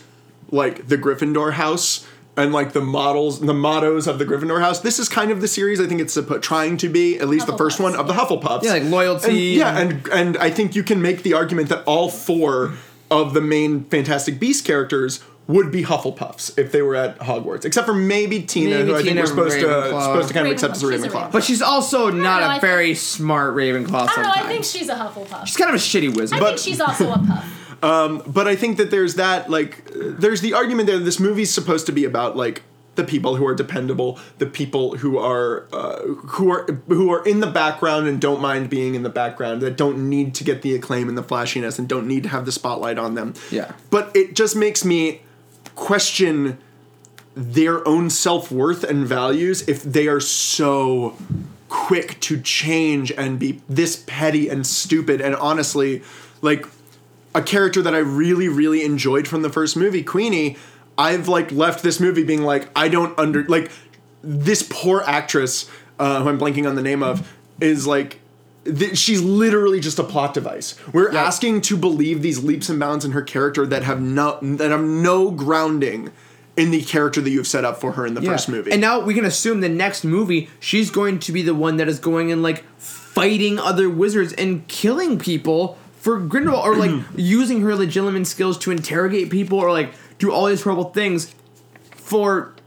I mean, I am sure we will get a brand new fucking reason for anything that happens with her, if she's even in the goddamn next one. Well, and the next movie is going to be a lot about... Rowling has said in a lot of interviews that Jessica Williams and, like, the Ilvermorny crew is going to become more important in the third movie. You know what this needs? More characters. Well, my thing is... I'm so tired. About Ilvermorny specifically... okay, the best part about this movie, as I said earlier, is the Hogwarts stuff. I think for me, I would agree with that. I think it's done well. Dumbledore's lessons in the classes. I'm a fucking sucker. I love seeing Hogwarts. Yeah, even though like, I can, like you said, I can look stooge. I love seeing. I can look past him teaching Defense Against the Dark Arts. It's whatever. And and we've seen the Boggart exact before. Same lesson plan that didn't exist. Just so we can see the sheet that she actually didn't see. Again, I don't care about that as much, just because it's like maybe this is the only way to teach people about Boggarts. Like, but maybe that's just the thing. But I think it's just maybe he was covering for another teacher. And it's simply just better written too. Yeah. Oh my god, Dumbledore's a substitute teacher. But it's also just it's better written. The dialogue is better. The world is more formed. So if we get more Ilvermorny stuff, I'm totally about Dumbledore being like, okay, Hogwarts isn't safe. Or, you know, I love that trope, which I legitimately do. So I need to get more help. I'm going to go to Ilvermorny because they are another powerful wizarding school. And then I want Dumbledore at Ilvermorny. And then show me another school. Show me how that world works. Show me Grindelwald's impact on Durmstrang. Show me, like, that shit. Yeah, because I think where this movie... hard take. Where this movie fails is so much of it takes place in the real world. And we are this is a point I had earlier. I constantly could not tell when they were in the wizarding world and when they were in the because we are expected to believe that from this movie, where most of the wizards spend 90% of their time in London, Paris, or New York, actual real world places, that by the time we get to Harry Potter, Mr. Weasley, who works in the Muggle Artifacts division, is the head of the Muggle Artifacts division. My mistake. Doesn't know what a fucking rubber duck is. How did we go from I go to Paris cafes to what's a rubber duck in less than 100 years? Get fucked logic. Yo, because we have not seen anything about the Skokie division of the Wizarding World. The suburbs of the Wizarding World. And you know what? They probably just obliviated all the wizards so that they forgot what the real world is. Also, like, I genuinely couldn't tell when they were in, like, were they in the Paris version of Diagon Alley? I don't fucking know. Diagon Alley? I genuinely don't, because also everyone's wearing Muggle clothes right now. No one's wearing robes in this movie, so I constantly can't fucking tell. That's a really good they're point. wizards. Everyone's like, dressed like they're out of like they're a mannequin and Express for men or women. There's a fucking chase scene that happens through a section of Paris with a giant beast. Where there's like a line of people behind a little partition that are like, "What's going on?" And I was like, I genuinely don't know if those are Muggles or not. I have no clue. Like, why doesn't Newt constantly have 12 Aurors behind him everywhere he goes, Just going obliviate, shit. Dude, he should be leaving a trail of that stuff. Were Muggles coming to that circus at the beginning? I don't know. Yeah, and at the end of it, there's that giant how Newt escapes with that giant beast, and then no one. Aren't those a bunch of Muggles that saw this giant thing go into a case? No. Maybe he can blow gold out. That's the other thing about this movie, and I'll make this as just a quick note if you can't tell from our exasperation. There's a lot of new magic in this movie that gets zero explanation. Yeah. We're just supposed to accept, that's kind of cool, I guess. How does it work? New magic, where I was like, this would have come in really fucking handy in the Harry Potter That's exactly universe. how I feel, when that dude turns into a wall, I was like, this would have been really It's like when R2-D2 gets jets in the prequels, and you're like, wait, he can fly? All I need, and two, and that was an option? Well, he got out of the Dagobah Swamp! I don't think Harry Potter is past this, or the Wizarding World movies are past this, and I think that there's still time for them to do this in 3 more movies, to have, like, because of the effects of the events of these movies, a lot harsher laws got put in place on what type of magic was acceptable and not acceptable to use. I would like that a lot. There's something, then it would explain why we can't get it. But even the people who are breaking the laws aren't using that magic. Well, the fact of the matter is, I think a Death Eater definitely would have turned into a wall at some point. Sure, hey, Slughorn turns into a chair. Yeah. Oh, Jim Broadbent. He's got a point. What a treasure. So we've talked about Queenie and our frustrations with Queenie. We've expressed our frustrations with Tina and the fact that, like, she does absolutely nothing in this movie. Can I just say one more thing about Queenie? Please. Because I'm so tired. Queenie's, it just doesn't even make sense. I've been thinking about this for the week since I've seen this movie, because it doesn't make sense why she joins him. Because fundamentally, she wants to be with Jacob, right? She wants to marry Seems Jacob. to be that. Because that's her whole thing at the end is she's like, Jacob, if you come with me and we can go with Grindelwald, we can be together. He's promising us free love, essentially. That's literally not what he said. And also, it's only illegal in one country. So that we know of. Literally, I think that he probably would have been cool to move and open up a bakery in England if she had just waited like 3 months. And maybe not enchanted him. And maybe not fucking roofie Maybe him. don't fucking roofie your fiance. Maybe don't roofie your fiance. Yeah, Jacob honestly was way too forgiving of that shit. Yeah, I was like, no, the fact that they're asking her, the fact that he thinks she's being crazy when she literally is being crazy. That's a crazy thing to do, to roofie someone and take them to another country. Especially your partner. Their will. This isn't okay. Okay, so she wants to be with Jacob, and then she joins Grindelwald, at which point she loses Jacob, and then doubles down on joining Grindelwald, despite the fact that the one reason she joined him was to be with this person. Yep. What point? She's just doubling down. She's a plot device. What part of that makes any fucking sense to you? She's being used by this movie. He, in that speech, is not promising that they can get married at all. In fact, he probably is promising the exact opposite. Also, you took your Jewish boyfriend to a Nazi rally. That being said, it's also in the 20s. It's 1927. They don't know what Nazis are yet. Okay, but it's no. Agreed. Yeah, but what you said earlier, I'm like, the only. But also, I wonder if they're watching him now. I'm like, that's like Muggle Grindelwald. It's like going to an alt-right party in 2014. But that's the metaphor that they're going with too. Is that like, of course, Muggles are Jewish people. Yes. Like, they are basically going with, like, he is Hitler and Muggles are Jewish people. Yep. And so she's bringing a Muggle to this rally for a person who thinks that Muggles should be enslaved. I think the scary thing about it is that makes what you're saying is absolutely logically true, and I wish we lived in a world where I could say, yeah, everyone watching this movie gets that. Yeah, but apparently that's not true. Well, and which we've talked about before, I don't need things to be super subtle in my science fiction. Like, and my fantasy. Like, I'm okay if it's, like, literally, like, if Grindelwald would have just come out at one point and been like, we need to make the Wizarding World great again, I'm not going to be mad about it because it's, like, fucking fine. I hope all the 12-year-olds that go see this movie realize that he's that he's the bad guy. Yeah, that he's a cipher for Trump. Like, whatever. But No, I agree. I just think it's something that it does not line up with the character we've had to accept Queenie as from the first movie. Bad. This is a long podcast, folks, and we still have so much to get to. So I want to very quickly transition into Lita Lestrange. Lita Lestrange, played by Zoe Kravitz. And we've also probably one time. Yeah, that we've brought up one time. I love Zoe Kravitz. And you know what? In the showing that I had, there were 3 teenage boys sitting in front of me on their phones playing video games for the entire movie. And the only time they put their video games down were to comment on the looks of Zoe Kravitz. So if that says anything about how interesting a character she was, maybe take note, movie makers. She's a character that would have worked better in a book. She is, because all she's there to do is be an exposition dump. Also, and then die? What we've been known to, all we know about her, the only line about Lita Lestrange from Fantastic Beasts and Where to Find Them, the first movie, is Queenie sees the picture in Newt's suitcase of Lita Lestrange, because we've been led to believe that they kind of had a relationship when they were both at Hogwarts.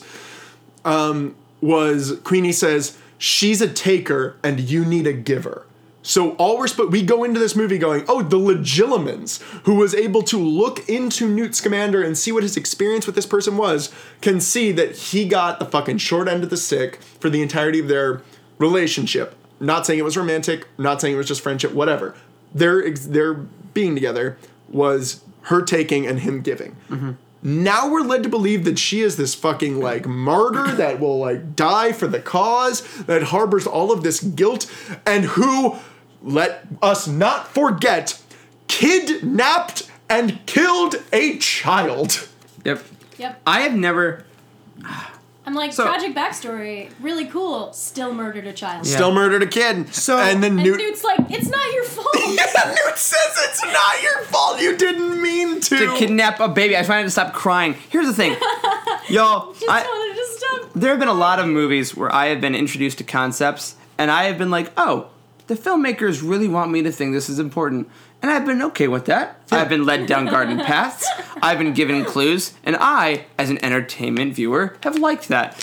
I have never in my fucking existence been convinced so hard to care about something as the Lestrange family tree. And even when I saw the actual Lestrange family tree in Order of the Phoenix, I was like, oh, interesting that. Women are flowers and dudes are branches. And then this movie is like, you know about the Lestranges? The Lestranges, because in a movie where, here's what we have. Dumbledore and Grindelwald have a thing going on. Grindelwald is trying to create a new, kind of basically alt-right of the Wizarding World. Newt is still trying to figure out what the creatures are. Jacob and Queenie are having their own thing. Newt is also trying to figure out where Tina is, while Tina is trying to figure out her own little thing. And then there's a guy that might be an undercover cop or might be part of the Ministry. We're not entirely sure. And then don't forget about Newt's brother. Newt's brother happens. About Tina thinking that Newt is engaged to Lita when she's actually engaged to his brother. And credence is going on. So those 10 things, I just counted on my fingers. Also, we've literally never mentioned Nagini. Because why do we need to? Other than those 11 things, this movie is also trying to make us think, what happened to the Lestrange family? Because I hear Lestrange and I say, okay, how is Beatrix involved in this? Or Bellatrix, sorry. Does she can't be a daughter, but... Is there a cousin thing? But they keep telling us it's fucking Lestrange's. And is Credence a Lestrange? Which, weirdly, they found the one thing that's fucking stupider than him being a Lestrange, which is him being a Dumbledore. So, dude, here's the thing, though. It would have been stupider if he was a Potter. The other thing that... Well, we'll get to Credence. Credence theories are going to close us out. I've planned that Credence theories are... Potter! But, that sounds like a shitty folk rock singer. His name is actually Jerry Potter. This is Jerry and my obscurest Terry. We're Potters. Jerry and Terry Potter, from the New York Potters. You would know that, but you were obliviated. The other thing that's fucking crazy about this is we get in Lita Lestrange's backstory in a fucking exposition dump in a hallway somewhere.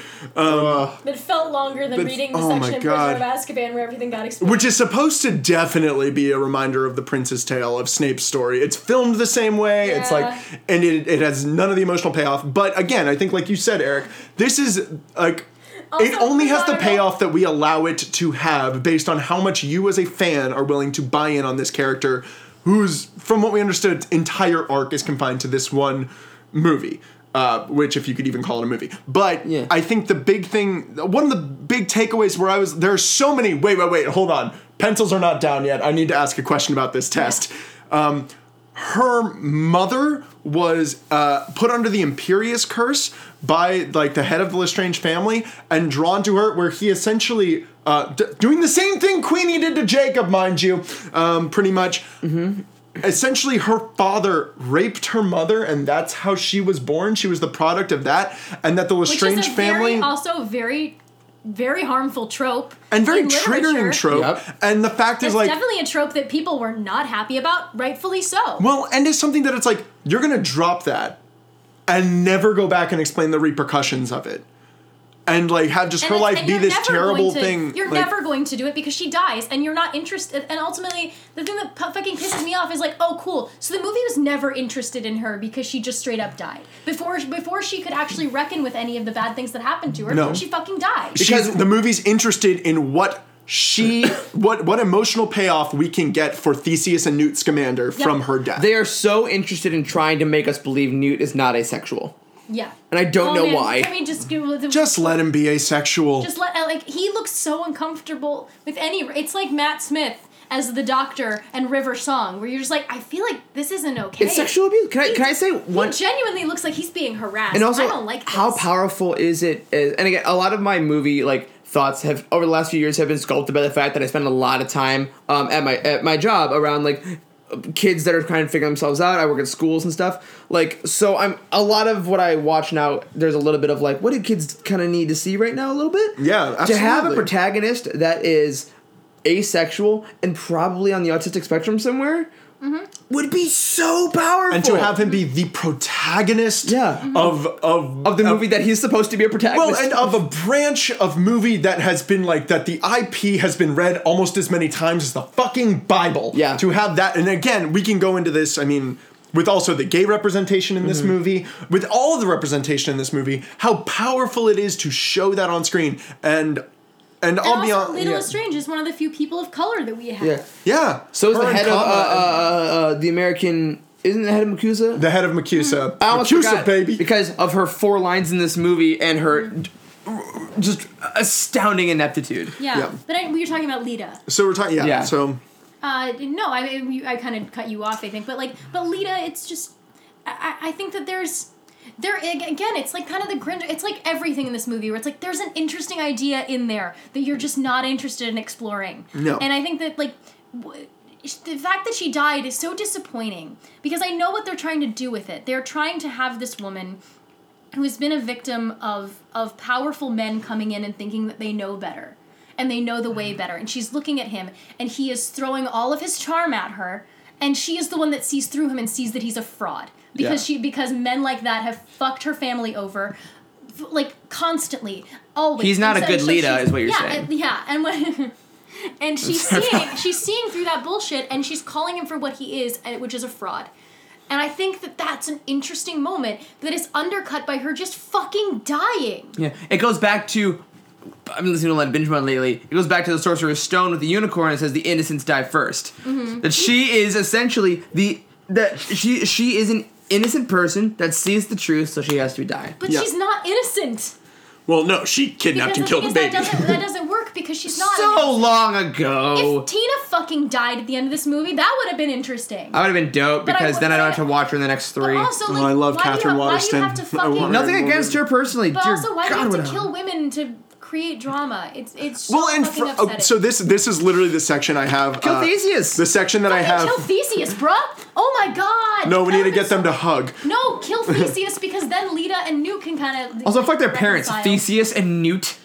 Yeah. Who's going to be the cooler brother? Newton Scamander. Is it Newton? I would imagine. Ian and I had this conversation the other night. Newt is short for Newton. I want it just to be Newt. I told you the other night. Yeah. Ian was like, Newt's not short for anything. I was like, Newton. No, I think you're right. I looked it up. Pacific Rim. I looked it up. But yeah, the section in my notes about all of this is called Nagini, Lita, Queenie, Tina, or how JK, a female writer, did the women in her movies dirty. So dirty. Tina has nothing to fucking do in this None of the movie. women in this movie have anything to do. No, except for Queenie, and it's bad. Yeah, and they're all bad at magic. So, like, yeah, it's like you gave Like, us... you're telling me this... Tina's a fucking aura, This is the woman who gave us fucking Hermione Granger. She had one. She had one in her. Dude, no, I fully believe she had Ginny. more. She had She has Luna. Ginny, she has Luna, No. she has Just McGonagall. Oh, McGonagall. She's got Bellatrix. Bellatrix at least has more agency and is more does. interesting than and Grant, hot take, not Helena Bonham Carter's performance of it, but the character of Bellatrix Lestrange has so much. I know I'm one of the few, but has so much interesting shit to chew on.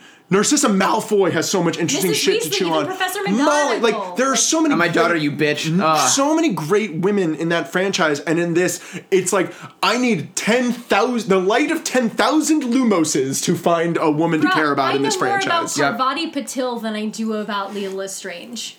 Cho Chang has a more interesting psychology going on than Tina Goldstein You know right what? now. Fucking honestly, yeah. Like, Dude, Fleur LaCour? yeah, it's Fleur Lacroix. Fleur Weasley. Fleur Pamplemousse Lacroix. I guess my...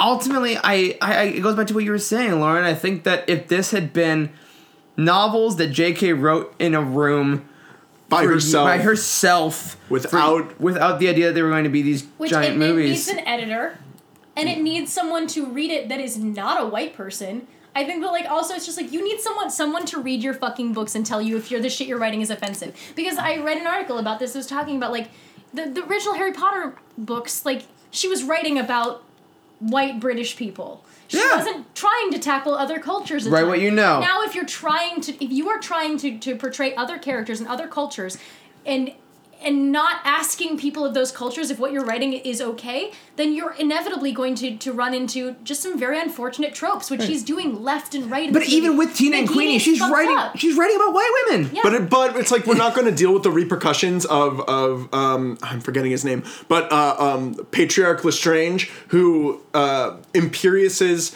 a woman of color to fall in love with him, and then like we're not going to talk about like how like white men have taken advantage of people of color for years. Like you give yourself the opportunity to do that, but the movie is biting off so much more than it can chew, and unfortunately does so to the point in this movie where, like you said, Eric, we have 11 plot lines to try and follow in this movie, and because there's so much of that, there's not enough room for a fucking plot. And what you do have instead of getting a plot are these dumb ass beast sequences of them chasing these fucking beasts about nothing that are ultimately just there to like keep us awake and reminded that like this movie it's just so unfortunate, because I think that there is something to what you were saying, Lauren, about how JK has kind of, for better and for worse, taken on the role herself of being the spokesperson for these marginalized groups, for being like, I have a platform, I have an IP to do this. She's trying to be an ally. Yeah, but she, very much like George Lucas when he was writing the prequels, has so much power that no one's gonna tell her no. Like no one's gonna not okay. Yeah, no one's gonna be like,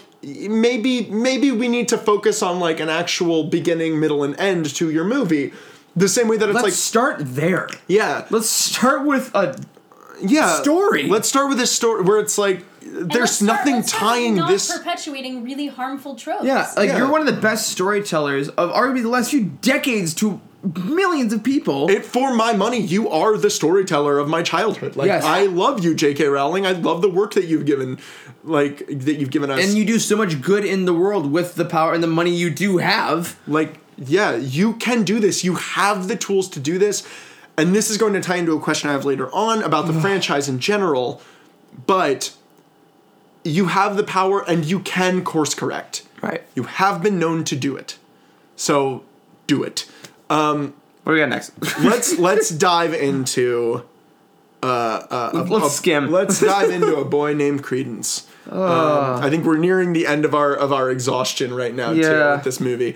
Also, podcasters, I want you to know a lot of the episodes we do are like, sorry. That was my phone. Oh. I just played Sound of Silence a little bit over in the corner because that's what this makes me feel. Yeah, I was gonna say a lot of our podcasts we record are like in the afternoon or at night and we're fun. This is like a nice, easy breezy Sunday morning podcast, and this is how we're starting our day. Yeah, I've had 3 cups of coffee in the time we've been doing It's this. not enough. All right, so Credence. Ezra Miller, who loves being in Harry Potter. Loves being Harry Potter, and I like Ezra Miller fine. I do too. I think Ezra Miller, unfortunately, is now in 2 major franchises doing what he can with roles that are incredibly not generous Fantastic to him. Beasts is the DC of Harry Potter.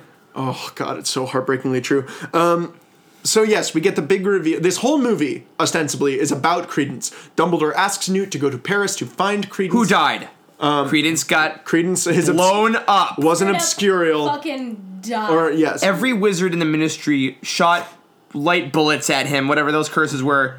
For some reason, whatever. Yeah. He exploded into particles, but is fine. And you have an incredibly, and I think successful metaphor in the first Fantastic Beasts for the repression of magic. I like the Obscurus stuff. I like it too. I think it's really interesting that it's if you suppress your magical abilities for long enough that it eventually kind of becomes what they call in this movie the Dark Twin. So it's kind of just like an unfocused and ball of magical energy that just shoots out and has you can't control it. Yeah. And so we find out Credence is this magical ball of energy in the first Fantastic Beasts, and now Grindelwald's looking for him. He was looking for him in the first movie, and now he's like, okay, I definitely need to find him because apparently he's alive in this movie. Yeah. He's a part of this thing called the Circus Arcanus, which is like an island from Islands of Adventure, maybe. And he's dating Nagini. Yeah, he went the snake Horcrux that Voldemort carries around. And she is a human woman that is cursed, and an Arcanus is what it's called. I think No. I don't know what it's called. it's called something like that. she becomes a snake at will bit, and then will eventually. And when she sleeps, it's a Swan Princess situation. It's not an Animagus situation. No, it's not that willing. She will eventually be, as we see in the future Harry Potter movies, become completely a snake. Yes, that's a concept we are being introduced to in the first appearance. As far as Harry Potter goes, we're supposed to feel bad about Neville beheading that snake, I guess. Oh no, I feel King Neville. Well, and that's going to. I do like she's that. not a person. As far as the Harry Potter world goes, though, I dig that as a magical concept. I think like a curse that slowly turns you into an animal, terrifying. Sure. That is not the problem itself. Fine. That's fine. That's sure. That's I'm fine. totally fine. Good year. Credence finds out at the end when he crosses the blue flames to join the Grindelwald gang. Maledictus is what it's called. Thank you. When he crosses the blue flames, and of course we should know Grindelwald's following some fucking poem that's also a prophecy because this series has to have a prophecy. as well. You can't have. Oh, I fucking forgot about the I prophecy. tried to find it online. I couldn't find it anywhere on any. Because no one Reddit wants to thread. write it down. It's in the screenplay, which they published to make another $40,000 or more. But Yeah, there's a prophecy that Credence is the weapon that he is, the something. Avenger, the winged Avenger that will rise once he's fallen. And Right. since he was supposed to die at the end of the first one, but he's obviously still alive and dressed like the most recently fired member of Panic at the Disco, he is The drummer. Yeah. But so we find out at the end. Grindelwald gives him a wand, which didn't know that's how that worked. Thought wands chose wizards. But he gives him a wand and essentially tells him he is his brother is trying to kill him, and that his real name, which Grindelwald will restore to him, is Aurelius Dumbledore. This is the moment too where we said what were our watching experiences like, where he said, for the time he said your brother's trying to kill you, my whole body went no. That's what happened when I saw that bird, and I was like, "That's Fox." Yeah, he's Fuck, tending. that's He's fucking tending Fox to a this. little. I was like, "God damn it!" He's tending to a little bird the entire movie, and Dumbledore reminds us that there's a legend in the Dumbledore family that a phoenix will come to any member of the family. Another prophecy. So I didn't even, for the record, I don't even love the prophecy in Harry Potter. Like, I get that it's like a thing with him and Neville. I think that's another red herring. I don't like it. I don't think it's needed. You're trying to shoehorn in a prophecy that I don't need. So this happens in this movie that we're supposed to be led to believe that he is a Dumbledore, and that he is Albus Dumbledore's brother. Now, if this is true, it upends 20 years of canon. because of the King's Cross scenes. One of the best passages in the entire Harry Potter How series. So? Tell us. Tell us why this passage is so important. Because that passage is the moment when Dumbledore finally opens up to Harry and tells him the truth. It's one of the first times that Dumbledore is ever completely frank and honest with Harry. What does he say again? It's been years since I've read this part. He tells him all of the history of his, he tells him about, why he couldn't fight Grindelwald. He tells him that he was I'm a flawed person. I also haven't reread it in a while, but I remember it being this moment where we finally get to know that he's a flawed person, and he tells Harry about that. I'm trying to remember how much he reveals in that and how much was revealed in his autobiography. He reveals about his sister. He talks about Ariana. And he says that he couldn't fight Grindelwald. Yes. Because he was afraid that Grindelwald knew whether or not he had been the one to kill his sister. Yes. And so it's implied what we know now is because he was afraid, and we know because also he's in love with him, but but it's one of the few moments where he ever tells Harry about his sister. Where he tells him, because Harry asks him, because he read all of that stuff, and Harry was going through this whole crisis about, I never really knew this man. And Dumbledore gets to say, no, that's right, and I never told you, and that, that I was never honest with you, and I'm being honest with you now. And the fact that he, in that moment, this movie is saying he is still lying to him. Because he didn't tell him about his brother. Yeah, the fact that the movie is now telling us that Dumbledore was lying to Harry even then, which I think is so upsetting to me. Why in death? Dumbledore is dead at that point in the series. What good is lying to Harry at that point about this second brother? And it ruins Dumbledore's character to me, because I think that in that moment Dumbledore knows I'm dead and that doesn't matter, but what matters is that you're going to live, and I want you to for one, Harry is constantly losing guardians in this series. He's constantly losing people he loves, and he's losing them at moments Sirius where he will never truly know them the way that he deserves to.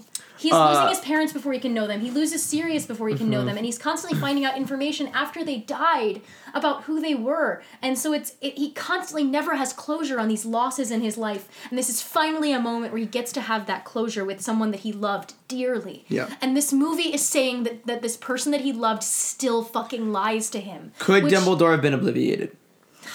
Fucking hell. I don't fucking Frank the Thunderbird's back. Okay, God, so let's it's just really, it's genuinely something that I find really upsetting. Let's get into theories. Just a very brief refresher for those of you who may not remember and haven't read Deathly Hallows in a while.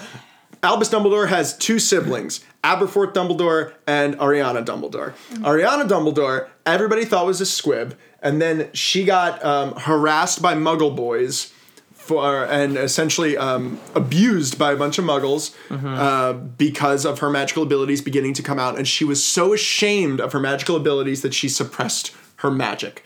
This led a lot of the wizarding community to believe that Ariana Dumbledore was a squib, which we now know she wasn't, and from what we believe, this is what created the Obscurus in Ariana Dumbledore. Her father, Percival Dumbledore, went to Azkaban for... did he kill the Muggles? I can't remember. I think he killed the Muggles that were taunting and abusing his daughter, and that's why Percival Dumbledore was in prison. Kendra Dumbledore, we don't know a ton about her really. All we know is that she's buried in Godric's Hollow. Aberforth Dumbledore does not like Albus. He's runs the Hogshead, but does say many times that. The Dumbledore family was run on secrets, and nobody was better at doing them than his mother and Albus. So there's that. We know that going into it. But if there was another brother, wouldn't Aberforth, having the non-regard for Albus that he has, being able to say, no, I know my brother's a great wizard, but he's also a liar and a sneak and a secret keeper, wouldn't he have just told Harry about, because he's the one who tells Harry about Ariana and in the Deathly Hallows, wouldn't he have mentioned, and we also had a brother Aurelius that we forgot about and didn't who also joined Grindelwald. Right. So there's the question then is this is also taking place after Ariana's dead. Right. So my question then is, going forward, Ariana, who died after, I don't know if you already said that, were after there was a fight between Grindelwald, Dumbledore, and Aberforth. Yes. Which is another dumb thing, because this movie is also saying that they have a blood pact where they can't fight, where canonically that fight did happen. Which is why I'm thinking that maybe that's not a thing. Yeah. So then I wonder that is there if because the two people that were good at keeping secrets were Albus and the mother. So is the mother on that ship with Aurelius like stowing away some kind of secret thing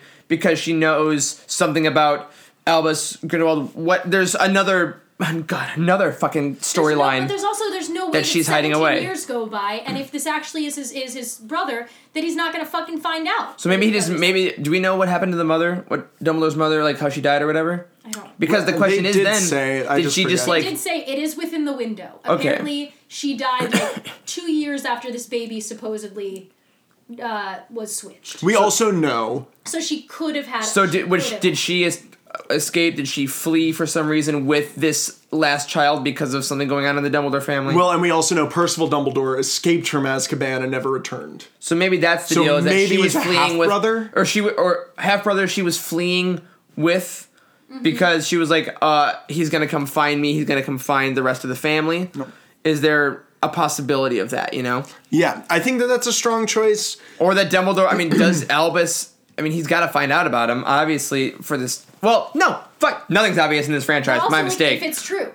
If it's true, is Grindelwald lying to him? This is the theories I found online, and I have a couple theories as well, and this is kind of where I want to go. This is the forecasting section for the next movie. We're almost there, folks. We're almost there. Is the most popular theory online is that Grindelwald's lying to get what he wants out of Credence. Make him feel, no, you are this powerful. Yeah, to make him feel like that. But we do know that Credence is not Corvus Lestrange anymore, because Corvus Lestrange was the baby that Leda swapped out. Yep. And that eventually died when the ship crashed. Or what happened? Yeah, ship crashed. Whatever. Titanic, not Titanic, who the fuck knows? It sunk. So yeah. So we know he's not Corvus Lestrange, because there is no Corvus Lestrange anymore. Right.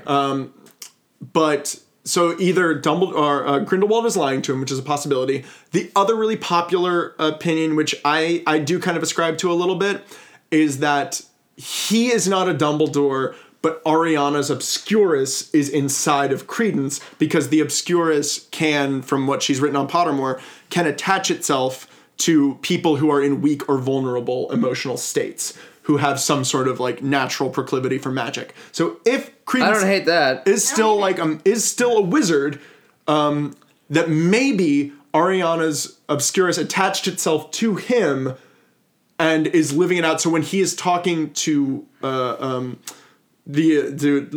you are a Dumbledore, you're this, he's actually talking to the Obscurus, not to Credence. The weirdness comes into the fact that Ariana died, I think, like 8 years before Credence was born. And it can't survive outside of that. No, it can survive because Newt has one. No, but outside of that thing. Yeah, so but it can't survive outside of that little bubble thing. Yeah, for that long. But Newt has one, which makes me wonder: like, is this thing just been like rip roaring, like riding along, trying to find a host, like the symbiote in Venom, until it attach itself to Credence? Also, I know that lineage is a huge part of Harry Potter. As far as like, I mean. So much of the original books are Harry is the chosen one. That's the whole thing. And the whole pure blood thing, like people are obsessed with like the wizarding blood, all of that is like that is definitely a consistent theme in Potter. Yeah. But Jesus Christ, like can we just have a wizard be a wizard that he's actually no I mean, I'm also going from Star Wars on this. Like Rey doesn't have to be a fucking Skywalker. Credence, God, I can't even say his whole name in one breath. We're talking about the Kree. The Kree. Coming up, Captain Marvel. Credence can just be this being that was being used by these powerful families, which is why I like that Obscurious argument. But then that also means that the only one that's powerful enough to kill Dumbledore. It's his sister. That's enough. Like the thing is, like that could be a thing. Like he didn't have to be a Dumbledore. No, it just literally a could have just wizard. been like, you are very powerful. You're the only one that can kill Dumbledore. Well, and I like the idea that it's Ariana's Obscurus inside of him, because then it's Grindelwald literally like playing, because Obscurious is like it's all emotion. It's all emotion and energy and power. Mm-hmm. So I like the idea of Grindelwald trying to turn that, because he knows he can't kill Dumbledore either. So I'm going to let your sister be the one to kill you. Because you won't fight her. But then it's like a manifestation of his own guilt about exactly, which I think is really interesting. But if that's the truth, then nothing in this movie mattered. No, it's it does. all a red herring. Well, but I think it makes sense as to why. I think it answers a lot of questions. I think it answers why he needs Queenie.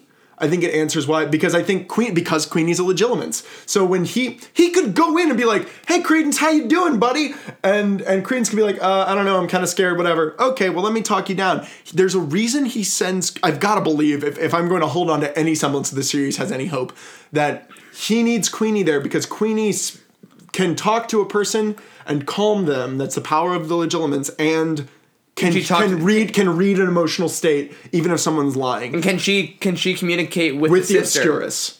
I think whether she knows it or not, maybe she's communicating with the Obscurus. When she comes in and is like, he's still scared, he's worried he made the wrong choice. He's really got kind of a high-pitched voice. Yeah, I just can't tell. He sounds kind of like a lady. Yeah. It's like Valerian, where he's got the female alien in his brain. I would rather watch Valerian 18 times in a row than watch this movie again. Any day of the week, baby. Yeah. I'm a Valerian guy. But anyway, so there's that theory, and like that would explain why he needs Queenie. I buy that. I think that I still hate how Queenie gets there, but that makes that tracks. I'm not saying that it does it well, but it explains why she's there. Otherwise, like, because he's Grindelwald, he is a powerful wizard. He's supposed to be super charismatic and be able to talk anyone. He could do it by himself. But he still needs Queenie to come in and tell him how to approach a fucking 20-year-old. Yeah. So the only reason you're right, the only reason that he needs someone is who is that legilimens that can talk to that spirit inside of him. Well, and it's not like Queenie was like, or at least it felt like in the movie when Queenie gets invited to the Grindelwald house, that's completely like a choice. Like, she is out in the rain, crying, and he's like, well, I guess his kind of like henchwoman goes up and kind of finds her, which leads me to believe they were seeking her out. They sought her out. Okay. They found her and were like, hey. Yeah. But again, all this is back to the Infinity War topic is all based on the fact that these next 3 movies take this one semblance of a theory and hopefully implement it. Yeah, this is like on the understanding that we don't go to the next movie in 20... Because I will see the next movie. Oh, yeah, we're all going to the next one. In 2020, and then we're like... Well, that was fucking bullshit. I'm a bitch for capitalism. I'm a fucking... So I guess my question... I'm sorry, I'm going to see a Harry Potter movie no matter what it is. Like, My question... Not see it at midnight, but I'll see it. My question for both of you is, do you have any other counter theories? Anything else that you think? I have one more theory that I really like a lot, even though I don't see a way of it working out. Sure. Yeah. No, you had one here. Yeah, so my main one is definitely that the blood pact isn't a thing, that it's actually just a sentimental memento. And it's a sentimento? A sentimento. That is basically just Dumbledore's excuse not to fight Grindelwald, and I think that makes that a lot more interesting. I have that's really all I got going forward, because honestly I wasn't interested enough in a lot of the things that ended at the end to theorize. I mean, I think that ultimately, Grindelwald is going to keep gathering followers, and the next movie will hopefully... I think we'll get Ilvermorny in the next one. That's as far as theories go. Jessica Williams is already cast to play Eulalie Hicks. Yeah, so I think we'll get more Ilvermorny. And I subscribe to this Obscurus theory, but that's about it. Because I don't like to theorize in general. Yeah, but I did see one thing on The Ringer, but this is going to be like movie 5, so who the fuck knows? Like the Ringer was kind of doing their kind of post movie thing. Then they had a theory that I thought was kind of interesting that I'd like to hear from you. I don't think that this will happen, but I think it would be interesting if it did. If when Rita Skeeter talks to Harry about the fight between Dumbledore and Grindelwald in her book, or I can't remember. She talked to it's in the book. Yeah, about how it's very possible that they actually, well, not very possible, but she theorizes like it's possible they didn't fight at all, and that he ultimately ended up coming quietly, like surrendering to Dumbledore. Yeah, because they do end on very good terms. Like he never sells Dumbledore out in the end. That, like, ultimately, this final battle is a confrontation that is just about... That they never do actually end up fighting. Yeah. That it is actually just a confrontation between two people that loved each other. 5 movies that lead up to a conversation. So here's my thing about that. Why it sounds like a dumb thing that would happen, but also it's, like, actually character-driven, so I would be kind of interested to see how that could happen. The thought of it fills me with undying rage for this one... This is not my personal favorite theory, but I do...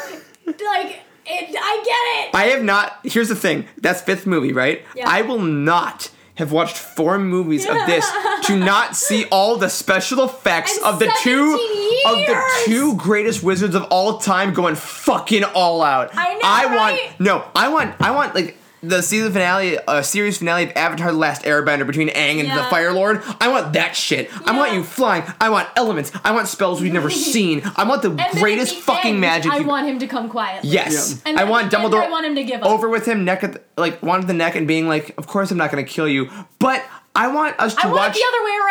I want them to somehow make me give a shit about Grindelwald, so it is literally the other way around that he can't kill Dumbledore. You want to know what's amazing? In both of your theories, I don't see Newt, I don't see Jacob, I don't see Tina, I don't see Queenie. I don't see a need for any of these fucking people. As I've said to you before, we talked about this like when we were walking around, like, Jacob doesn't need to be here. No. Oh my god! There's nothing.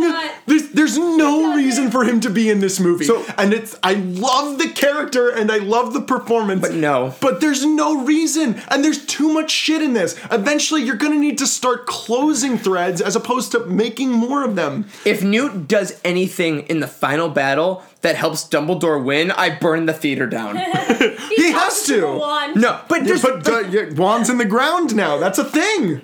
That's a fucking thing. But I think there's definitely. It looks cool. It was a cool move. It was a cool move, but also I was like, what is this? But as we said, he doesn't get mentioned. Like if Dumbledore and Grindelwald, that was it has really to the be. coolest moment of the movie. For It was. They punched the Boom, ground. bam! I admittedly was like, that was cool. It was Marvel Power Mode. Him and Theseus, Percy Weasley, Scamander. But I think that ultimately if we're going to earn the idea that next time I watch the Harry Potter movies and I see Richard Harris and Sorcerer's Stone, I want to remember Jude Law going fucking ape shit and be like, oh my god, that's why everyone's terrified. You want to see him have a Yoda fight at the end of Attack of the Clones? Yes, I do. Yes, you know what? That's exactly what I want. I'm kind of down for that. Because we have talked on this podcast so much about how much we are told in this movie about Grindelwald. The same shit's kind of happened to Dumbledore. I want to see what they talk about. No, I totally get it. The most we get is him and Voldemort put on a little spangly robe at some point. I would like to see him get a little fun with his outfit. Yeah, I think there's something there. I need 2 more movies of suits. I want that final battle. 17 years later, he's got to have sparkly wizard shit and some gray hair, and I want them. Maybe they recast both of them as the movies go. Like the Queen. Yeah, maybe they treat it like the Crown. Yeah, the Crown. Sorry. Yeah. I also think, and this is my one other theory about Credence, and I really want this to be true, but I don't see a way for it to be true timeline wise. All right. I do think because this movie's so obsessed with, and we didn't even talk about how the fact that, and we don't need to, that McGonagall is not. She's in this movie. She does not need to be. She should be. Timeline wise, she's -9.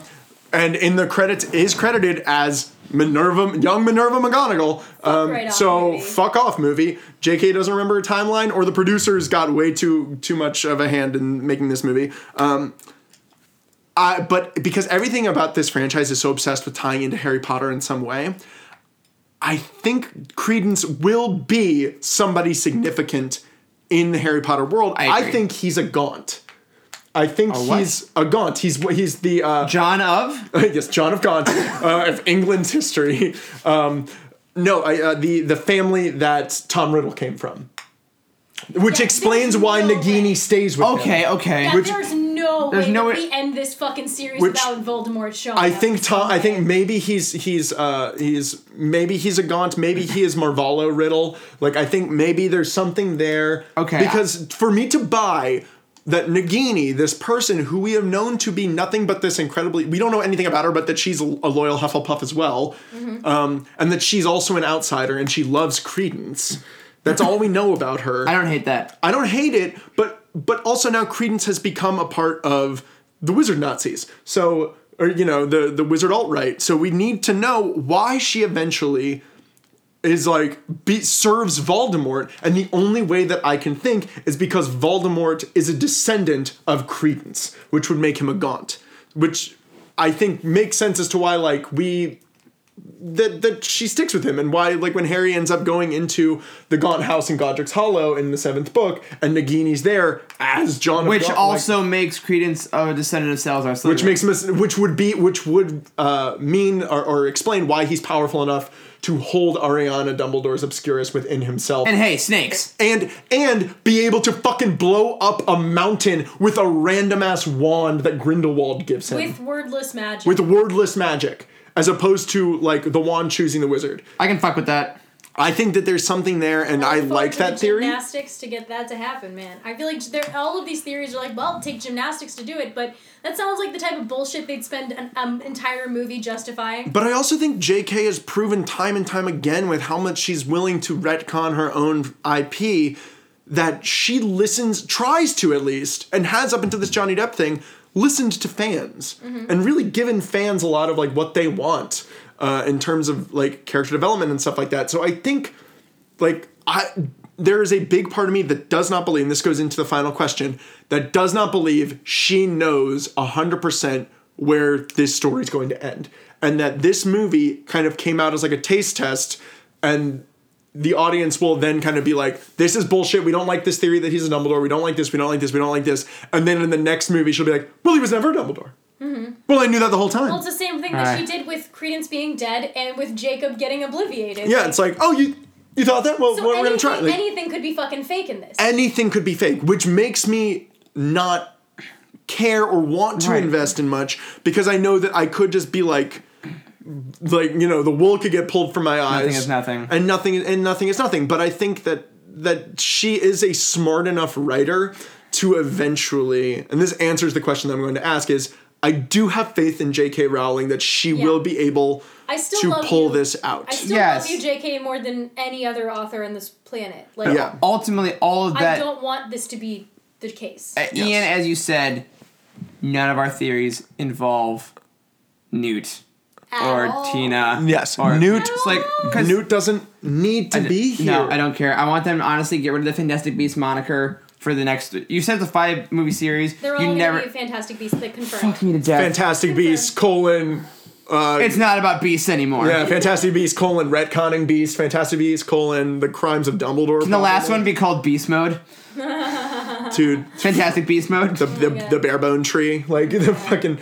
Oh my god. The skills of Dumbledore? Yeah, so that's my final question is, stock up, stock down, are we in or are we out of the Fantastic Beasts franchise? That's a fair question. Of course I'm in. I'm in. Well, yeah, I'm in as well to find out, but like you said, this movie has seriously blown up the mountain of faith I have in this franchise. Yes, because ultimately I think that ultimately we are still all so in on the world. I mean, shit, we just spent over 2 hours theorizing about the mythology of a movie we didn't like. Ultimately we love this fucking world. Yeah, and I would not be this passionate about it if I did not love it and want it to be better. So give the next one, at the end of the day, give me a good script and I'm there. Yeah. Give me a movie. Give me a movie. Yes. Fucking give me a movie. Get Newt and Tina and Queenie and Jacob out of the fucking main Or stage. give them something to do that makes sense. Put them in the case and have Dumbledore and Grindelwald have their shit. Give Credence, do that Obscurus thing with the sister, and just stop pretending like you weren't trying to make Harry Potter again. We're fine. We forgive you. Yeah. Okay. And also, like, if you don't want to put Nicholas Flamel in the next one, I'm cool with that too, because he looked like fucking Miracle Max from The Princess Bride. He did. I kind of. I think that was fun. Final words are like around like tweet length. Yes. The dumbest other thing that we haven't mentioned that you just want to bring up. Like, just rapid fire. Oh, like, God. One thing we haven't brought up that you think is super fucking dumb, because I'm sure we've missed something. I've got mine. Go. Yeah, you start. Sewer parasite. In Kama's eye? Yeah. The little water dragon in his eye? Why? Oh, also, Bunty. Yeah. His plain assistant. Thirsty as fuck. His thirsty assistant. The big thing that we kind of glazed over, but I really don't need the fucking high school romances in this franchise. Yep. I could care less. There's one relationship I care about, and it's Dumbledore and Grindelwald, and unless you're gonna fucking show it to me and give me more definitive proof, which honestly, this movie did give me more than I was expecting. I know, but It did. The thing is, like, movies, I don't need them to make out for you to as a confirmation. I literally, by the end of these 5 movies, I need vocal confirmation that they from love each other, Dumbledore. or at least that Dumbledore loved him. I don't even need that they both love each other, because I don't even think I necessarily believe that Grindelwald loves him back. I need vocal confirmation from Dumbledore that he loves this man or loved this man. I also have an interesting yes. Because I agree that I personally agree that this movie went farther than a lot of people were saying. But also, we know about that because we know the story. Yes. We know how the Mirror of Erised works. But what I was going to say is that the look they gave each other in the mirror is beautiful. And also, him saying we're more than friends in the 1920s is also a huge thing. Sure. Because I think I'm not saying it needs to be out. Right, no, but also, but I'm saying that, like, not what you're saying, but also like a lot of the articles going up to this movie about here's what I want this movie to say. It is also so dangerous. I mean, you could be put to Alan Turing. Yeah, but also we do not know what the status in the wizarding world is. Well, you can't. Yes, you can't marry non-magical people. You're right. Can same-sex wizard couples exist? We don't know. Right, it's a completely different culture that is isolated from Muggles. Right, but all I'm saying is that was the thought in my head. I was watching this was like, oh, he's saying that, and everyone kind of took a second, and I'm like, oh. You still probably can't openly acknowledge us because even in the wizarding world, it's still the 1920s. I know, but I'm also saying, like, you have the mirror of... You have so much magic. You have so much magic in this world. You have the platform, JK. You do not need for it to be him to be out in the wizarding world or to be telling people left and right that he loved this person, but you have a fucking pensive that's in this fucking school. Oh my God. And I think, honestly, if we spend more time in Hogwarts, right? But I think ultimately when we do... That is actually one of my little theories. When they do get Grindelwald and Dumbledore in the same room, we're going to get that. I think we'll get something. I hope so, bruh. I really do think we'll get something. Because I also think we'll get... enough. I love... And I love the way Dumbledore is dressed, but I'm wondering if his admission of that has anything to lead to him wearing a lot more elaborate and flamboyant robes. And being really like, no, this is my best self. Coming out. Yep. I love it. I want the world to know. And my tweetly dumb thing is anything involving Newton romance. Fuck it. Yep. Anything. Get it gone. What about that 6 Sorcerer's Stone cameo when Nicholas Flamel opens up his safe and he's got 2 things in it: a fucking yearbook that he can use to talk to wizards that I guess is like the pre-Order of the Phoenix. It's like the Order of the Hatchling. Oh, man, and the goddamn Sorcerer's Stone, and that's it. And it's like, what the fuck are we doing in this movie? I do not need everything to be like, oh, there's also like some theory I read online about Newt Scamander being Hagrid's father, which is like, oh, so we're going to watch Newt fuck a giant in the next movie? Is that what's going to happen? Because all of these theories are ridiculous. Well, everyone wants that Newt dick. Well, yeah, no. Everyone wants that Newt dick, that weird Newt dick. Well, okay, come on. Guys, is there anything we have learned over the years other than the weirdest part of the internet is Harry Potter fan theories? Dude, I swear to God, there's probably... Y'all need Jesus. There's more definitive proof in this movie that Newt fucks his beasts than that Dumbledore and Grindelwald had anything other than, like, a light handhold on a rainy day. No, there's more evidence that Newt is a Ken doll than any of that. I don't think there's anything going on down there. That's why Newt's so scared. That's what... Also, like... Also, we pointed out that Sabrina the Teenage Witch, the new Sabrina is more, has more gay representation than this. Yeah. More gay wizard representation. Okay, here's my one... I got one more thing. I'm so sorry. This is so stupid, but it bothered me so fucking much. Bring us home. Bring us home, man. When Lita Lestrange is at Hogwarts, and she when she comes back to put like the magical shackles to put magical shackles on Dumbledore. Yes. And she's wandering through the halls, and she goes into the classroom that I guess we're led to believe is the Defense Against the Dark Arts classroom because it's Dumbledore's room. Right. And she opens up a desk, and you see a carving that obviously she or Newt made that's like L plus N, and there's a heart or whatever. Right. Show her and Newt's command. And there's all these other little carvings in the desk, and it's so sweet. Mm-hmm. This is a motherfucking magical school. You're telling me at the end of the year, they don't have somebody just cleaning up all these desks? There should be no memories anywhere. That should be something that you have like a magical, like you magic some ink, like mysterious ink, like it's the 2 pens you got with the clamshell of Harriet the Spy, that you can can then show the hidden message of L plus N. Or is Filch doing it by hand? Is Filch fucking in this movie? Is Filch in the... Yeah, do we get young Filch? Do we get young idealistic Argus Filch that's like, I can't wait until my internship at Hogwarts is done. Also wears 3-piece suits. Where they'll grant me magical powers. Oh shit, I'm a squib. Maybe he's got an Obscurus too. Who fucking knows? We're giving out magic left and right in this fucking movie. Does Filch have an Obscurus? God damn. Oh my god.